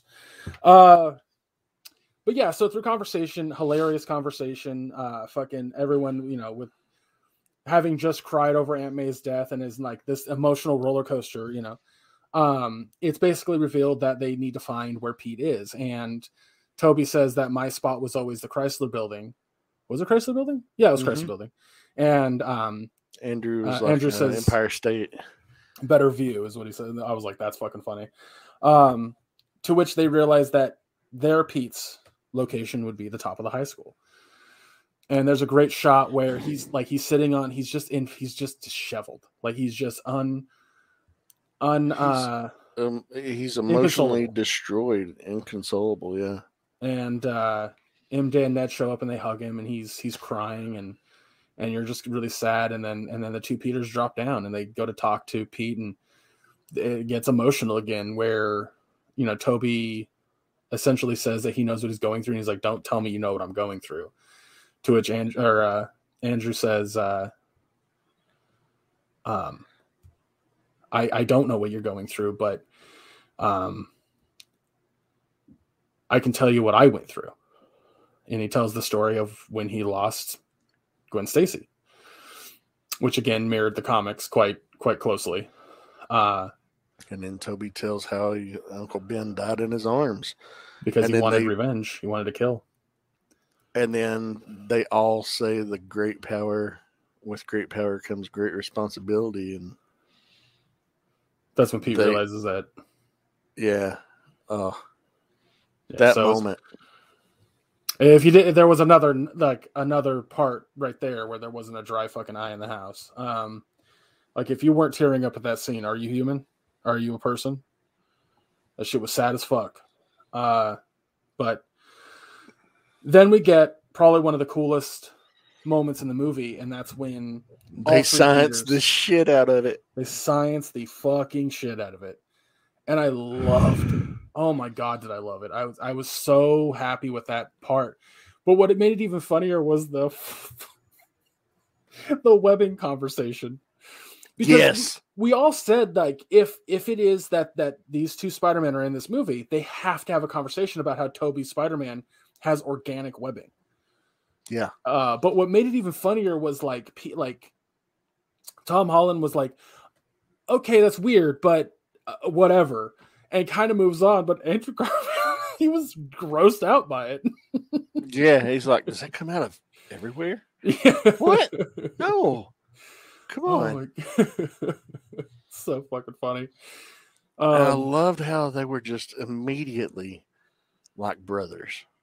Yeah, yeah. It was great. Oh my God, it was so fucking good. It was so amazing. And then how they're trying to come up, a call system. I'm Peter 1, you're Peter 2, and Garfield's like, okay, I'm Peter 3. And this was only sparked because Ned was like, Peter, and they all went, yeah. They were trying. He's like, no, my Peter. That shit was fucking funny. But yeah, like they basically come up with ways to cure all the other villains that slip through, with their science ability, with their knowledge of their own villains, and then the technology of that universe. Because that's one of the big things to keep in mind about this universe is it's not only like in the distant future from their, because that was the other thing they did. They made sure to age up the Peter based in that regard. So all the villains came through right before they were about to die, but these two Peters aged. They got older. Yeah. And the last time we saw Tobey was in 2007, and the last time we saw Andrew Garfield was 2012. So take those years, and that's when we're seeing this Peter, which I thought was really fucking cool. They had long conversations about like what fucking they each went through in regards to the trauma that they experienced from their respective stories. And I fucking love that. It was so clever. So to further that in regards to their science, I was like, this is awesome. But then they basically try to figure out where they need to go, and they decide the Statue of Liberty is a great location to have this battle. It's away from the middle of the city, and a giant monument might be destroyed, but them's the breaks. So Peter contacts the Daily Bugle, and he says, basically tells like the villains like where they're going to be at. And one of the things I really liked about the Statue of Liberty in this scene was that it was they were building a giant. They were constructing a giant Captain America shield to replace the torch. Thank you. That's what I was trying to think. I was trying to say. My brain was like, not today. What I really liked about that was it kind of showed how this universe is idolizing Captain America. How we as comic book readers kind of idolize Captain America. And I really enjoyed that. But Peter contacts the Daily Bugle and says, hey, villains, this is where I am, like more or less. And there are, before the action sequence of them trying to cure all of the villains, there's a great little line with or a great conversation between all of them. Andrew and Tobey are talking, and there's that whole line about, Andrew looks at or not Andrew, but Tobey looks at Andrew and is like, dude, you're amazing. And I was just like, that's fucking funny by itself. They talk about like Tobey has a back problem, And so they crack it like Andrew cracks his back, and just Yeah. and then just like then Pete like our Tom. I have to do it that way because otherwise I don't know how I'm getting through this. But Tom like lands above them, and they're talking about the organic webbing because Andrew's still confused by that, right? And he's like, I've been meaning to ask you about that. Like, how does that work? And Toby's like, I don't know, like same way that you breathe. But that whole fucking conversation was like, I could watch another hour of that, genuinely. Like these three Spider-Men talking to one another and trying to figure this shit out and like the differences between their universes. I'm like, that's so fucking cool. Yeah, it was great. But they go to fight the villains, and they kind of get their asses kicked because they're not coordinated. And they also can't. This is where they're trying to figure out how to communicate to one another. And this another little Easter egg that I thought was so fucking funny was that Andrew's Spider-Man didn't ever get a third movie. So when when Tom's like, I'm Spider-Man 1, you're Spider-Man 2, and looks at Toby, and then Andrew goes, and I'm Spider-Man 3, I get it. Fucking, oh dude, I was laughing so hard at that. But that action sequence, dude, of them taking out each one was so fucking cool. But I love that how they were like, regrouping, and they're like, why are we getting our asses kicked? Because we don't know how to work as a team. We've never been part of a team. And Tom's like, I've been part of a team. I was an Avenger. Right, yeah. Toby's like, oh, congratulations. That's awesome. What is that? Is that a band? Are you in a band? Yeah. Oh my God. So fucking funny. Yeah, it was great. Oh. But yeah, like Otto shows up at one point and helps them fucking cure Max, and they actually cure everybody. And Strange comes through a portal after the getting out of the mirror dimension, and he grabs the box from Ned and takes the ring back. And Ned and MJ are like, stop, wait, like don't press the button yet. Peter's doing it. He actually is curing them. To which Strange is like, well, I'll be damned. That's insane. What about the whole MJ falling? Peter misses her. Yeah, that was. Toby misses her. And Andrew gets her and saves her. And that was like his moment of redemption. He's like, I did it. He's tearing up and kind of getting a little cry. And I'm like, oh, my heart. Yeah. Yeah, that was emotional as fuck. There's a few moments that are just like really fucking good, and dude, like, again, it's another reason I want to go back and watch it. But one of the big things is that during their fight, the shield falls, and after everyone is essentially healed from their whatever you want to call it, the Green Goblin comes in and starts to fuck with Tom Holland's Spider-Man. Trying to get him to believe that he's wrong, and Pete beats the fuck out of him. Like, he's literally about to kill him. He's beating him so hard, he is about to kill him.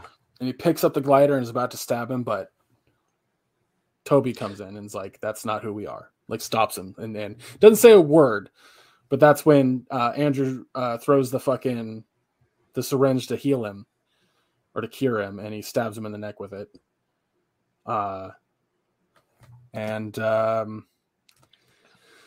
Yeah, that was that was it with that regard. Like, he's like, what have I done? He stabs Toby in the back, by the way. Like, yeah, Goblin does. Yeah, right before Tom stabs him in the neck, he stabs Toby in the back, and Toby's laying there, and they go over over his body, and they're like, are you okay? And he's like, yeah, I've been stabbed before, I'll be fine. And Peter not flies up, but he webs all the way up to the top of the Statue of Liberty, where Doctor Strange is trying to contain the spell that essentially Goblin released. because he blew up the cube with the corrupted spell, and it's like it literally ripped holes in reality. Yeah, and you see silhouettes of villains getting ready to come through. I mean, you actually see Rhino about to break through. One of them, I'm convinced, is fucking Kraven. Yeah. But it was awesome. Like, it was like he was trying to contain, but he's like, I can't stop them. Like, he was trying to contain the spell again, but he couldn't do it. And Pete realized that the only way to fix this is to basically finish the spell, but worse. Like, it had to be a stronger spell than what was originally happening. And that was that everyone's going to forget Peter Parker. Plain and simple. Not forget that Peter is Spider-Man, but just forget Peter Parker. Everyone. Yep. And Strange is like, all right, I'll do it. It's nice knowing you. And Pete goes down and he says bye to the other Peters. And there's a great line before Peter goes and says goodbye to Ned and MJ where Andrew goes, you're in a lot of pain, aren't you? And he's like, yep. Oh, yep. And there was a moment that I feel like was a little improvised where Tom starts to walk away, turns around and gives him a big old fucking hug. And I was like, that was 100% like Tom's fucking idea. He was like, I got to give them a hug. I got to make it like, thank you for setting the stage for me kind of like attitude towards it. And I'm like, that had to be what that hug was. 100% Tom's idea. It feels like it anyway, but I could be wrong. But he has a very emotional goodbye to MJ and Ned. And it was very fucking emotional. Like, again, another very like, I'm going to cry in the fucking theater scene. Yeah. And then he tells them, he's like, you're going to forget me. And they're like, what? No. He's like, you're going to forget me. And she's like, promise me you'll find me again and make me remember. Yeah. And he's like, okay, I promise. And then they have their kiss. And she says, I love you. And he's like, and she stops him. She's like, tell me when you find me. Yeah. Which was heartbreaking. The spell gets released and we jump forward 3 months.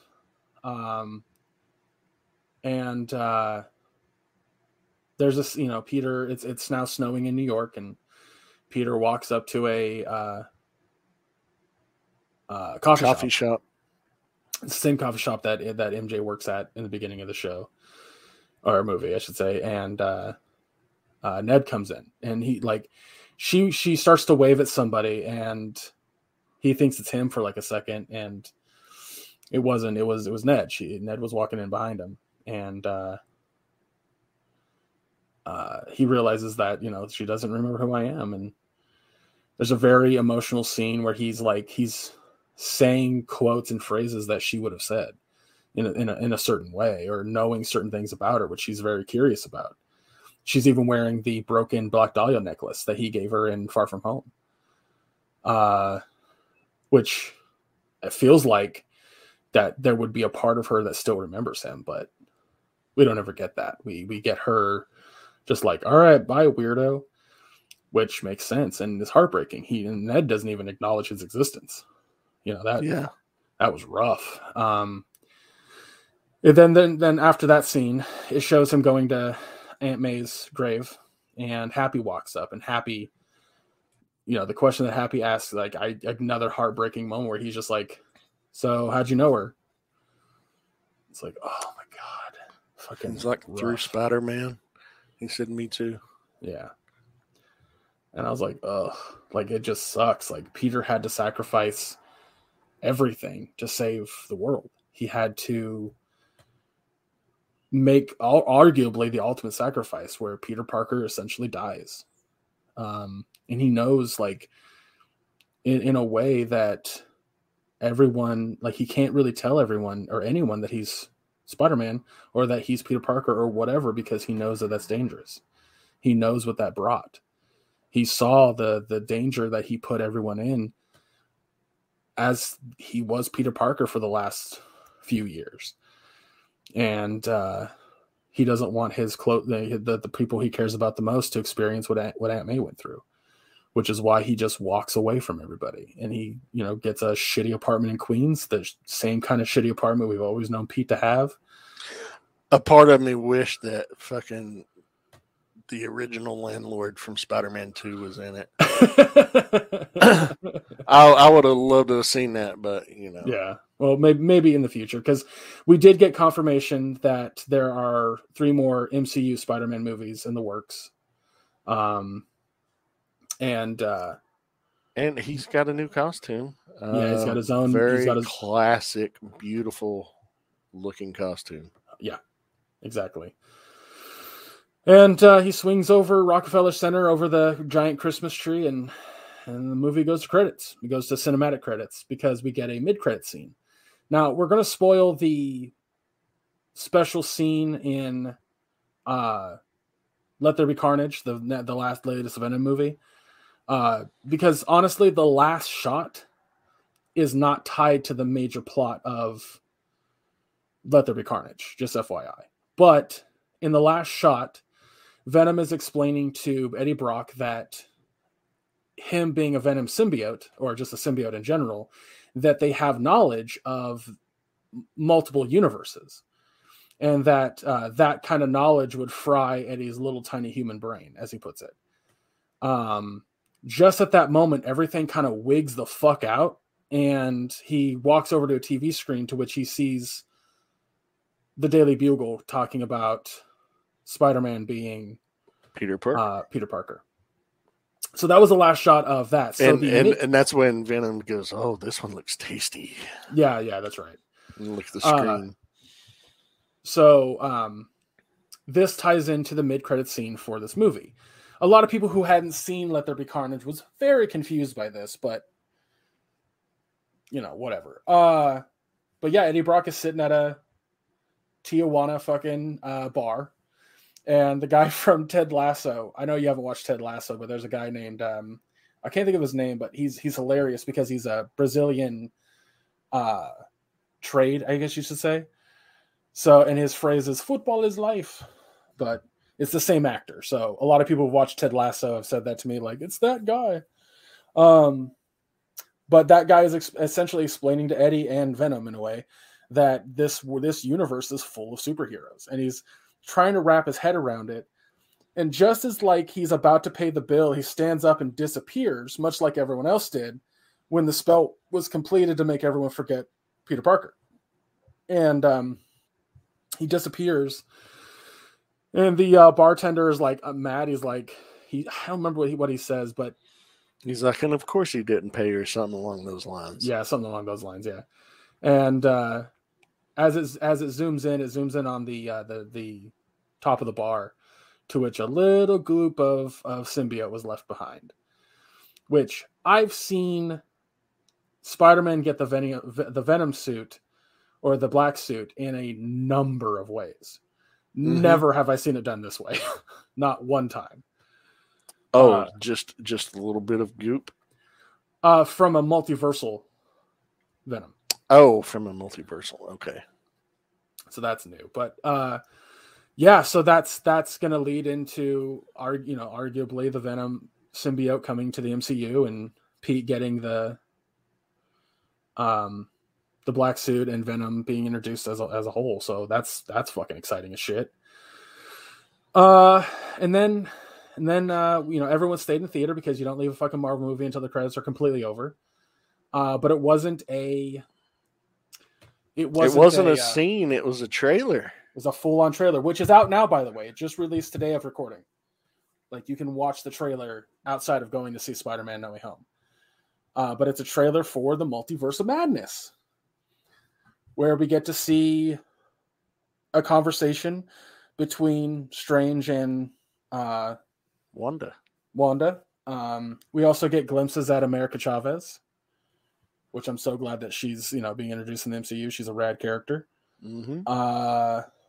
We get a glimpse of a giant tentacle monster that I thought was Shimmer-Gorath, but people are saying it's not. We'll see. It looks like Shimmer-Gorath. But yeah, like, go watch that trailer. If you haven't seen No Way Home and you've made it to this far into the fucking podcast, what are you doing? But yeah, that's it, and that's all. Like, and that's the thing. I think, if I'm not mistaken, we're not getting anything Marvel until Multiverse Doctor of Madness. Strange, yeah. And I think they pushed that back to May, didn't they? Yeah. So for 5 months, we're not getting anything Marvel, which after this year is going to kill me. Well, that's okay. This movie had so much payoff that I never knew that I needed. So here's my thing. A lot of people are saying that this movie is better than Into the Spider-Verse, right? And I get why. I totally understand why. But I'm going to make an argument. I don't necessarily agree. I think this movie is very good. It is fantastic. It's satisfying, wonderful. I still prefer Into the Spider-Verse for arguably one thing over No Way Home. Animation. Okay, that's fair. You're not the first person that said that. Fair enough. I understand that because that to me,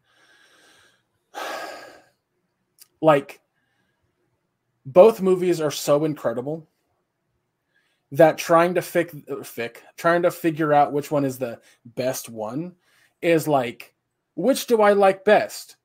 This orange or this orange? It's like it's just too difficult. Like, they're both 10 out of 10s, A pluses, whatever you want to fuck out. By the way, that's my score for this movie is A plus. But it's like, mine too. I, in a way, love the Spider-Verse. Fucking love the Spider-Verse. If you haven't read the Spider-Verse comics, I highly recommend them. I hope, in a way, like, this event of No Way Home brings the Inheritors to the MCU, but I doubt it. Maybe we'll get the Inheritors in Across the Spider-Verse. Who knows? But essentially, the Inheritors are guys that literally eat spiders because it gives them, like, more power to be multiversal and whatnot. It's insane. Spider-Verse and Spider-Geddon are the two comics that I would recommend. But anyway, I digress. I wanted more spiders in this movie. Like, if I had a nitpicky problem with this movie, it's that. It's that it's just Andrew Garfield and Tobey Maguire. And I get why. I get the reason behind it. But most people don't read the comics like I do. Most people's entire familiarity and fandom is based on the cinematic movies we've been given and nothing else. Right. But even in that regard, like, we could have gotten Miles, we could have gotten fucking Spider-Ham, we could have gotten something like that because, it's all Sony property. I don't see why not. Could have gotten Nick Hammond, the original Peter Parker from the 70s live action show and movies. Could have gotten fucking Japanese Spider-Man with Leo Paradon. Again, it's a nitpick. It's not a legit complaint. It's just something that I would have liked to see. It was something that I think would have made this movie just that much better, personally. But I'm a big fan of animation. So when it comes to styles of animation and things in that regard, like, you're always going to get me over live action. You're always going to get me to be excited for that. And I think that's the literal only thing that makes Spider-Verse more entertaining to me than No Way Home. Genuinely. Like, if you gave me the choice to watch both, it'd be a tough choice, but I'd go with Spider-Verse. I would watch both. I said you only have time to watch one. I'm going to watch... Yeah, I get that. If you could only watch one, well, since I've seen Into the Spider-Verse several times and I've only seen No Way Home once so far, I'm going to choose No Way Home. But for me, as of right now, based on my initial reaction and letting it marinate for a few days, I really think this is the best superhero movie I've ever seen. It's definitely the best live-action superhero movie. One of the big things about this movie for me is that Peter Parker is always a source of good. He's a source of doing the right thing regardless of his own well-being. And this movie exemplifies that to the nth degree. And it's honestly the first time we've seen Pete do that in the MCU. he sacrificed his own physical well-being to do the right thing, but to this degree, no. This is a first, and it was again exemplified through the other spiders as well. So, but we should wrap this podcast up. It is now 2 hours and fucking 30 minutes. Good gravy. Yeah, and I am starving. I gotta get. It is. Yeah, we gotta wrap this fucker up. Okay, everybody. So A+ from both of us, I think. Right? Yes. Yes. Absolutely. Everything this episode got an A+, which is insane. Nothing was bad that we reviewed today. Well, like I said at the top of the show, this week has been the greatest week of the year in forms of entertainment for me. It really has. It really fucking has.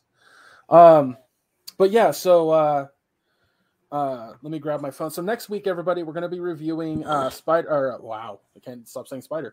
We're reviewing The Matrix Resurrections and the first and second, I could be wrong, episode of Book of Boba Fett. It might just be the first episode. But both exciting. I'm excited for both things. So we're going to review those next week. Make sure you follow us on the socials listed below. Check out the Teespring store. We have new merch on there with the new art, if you will. New-ish art.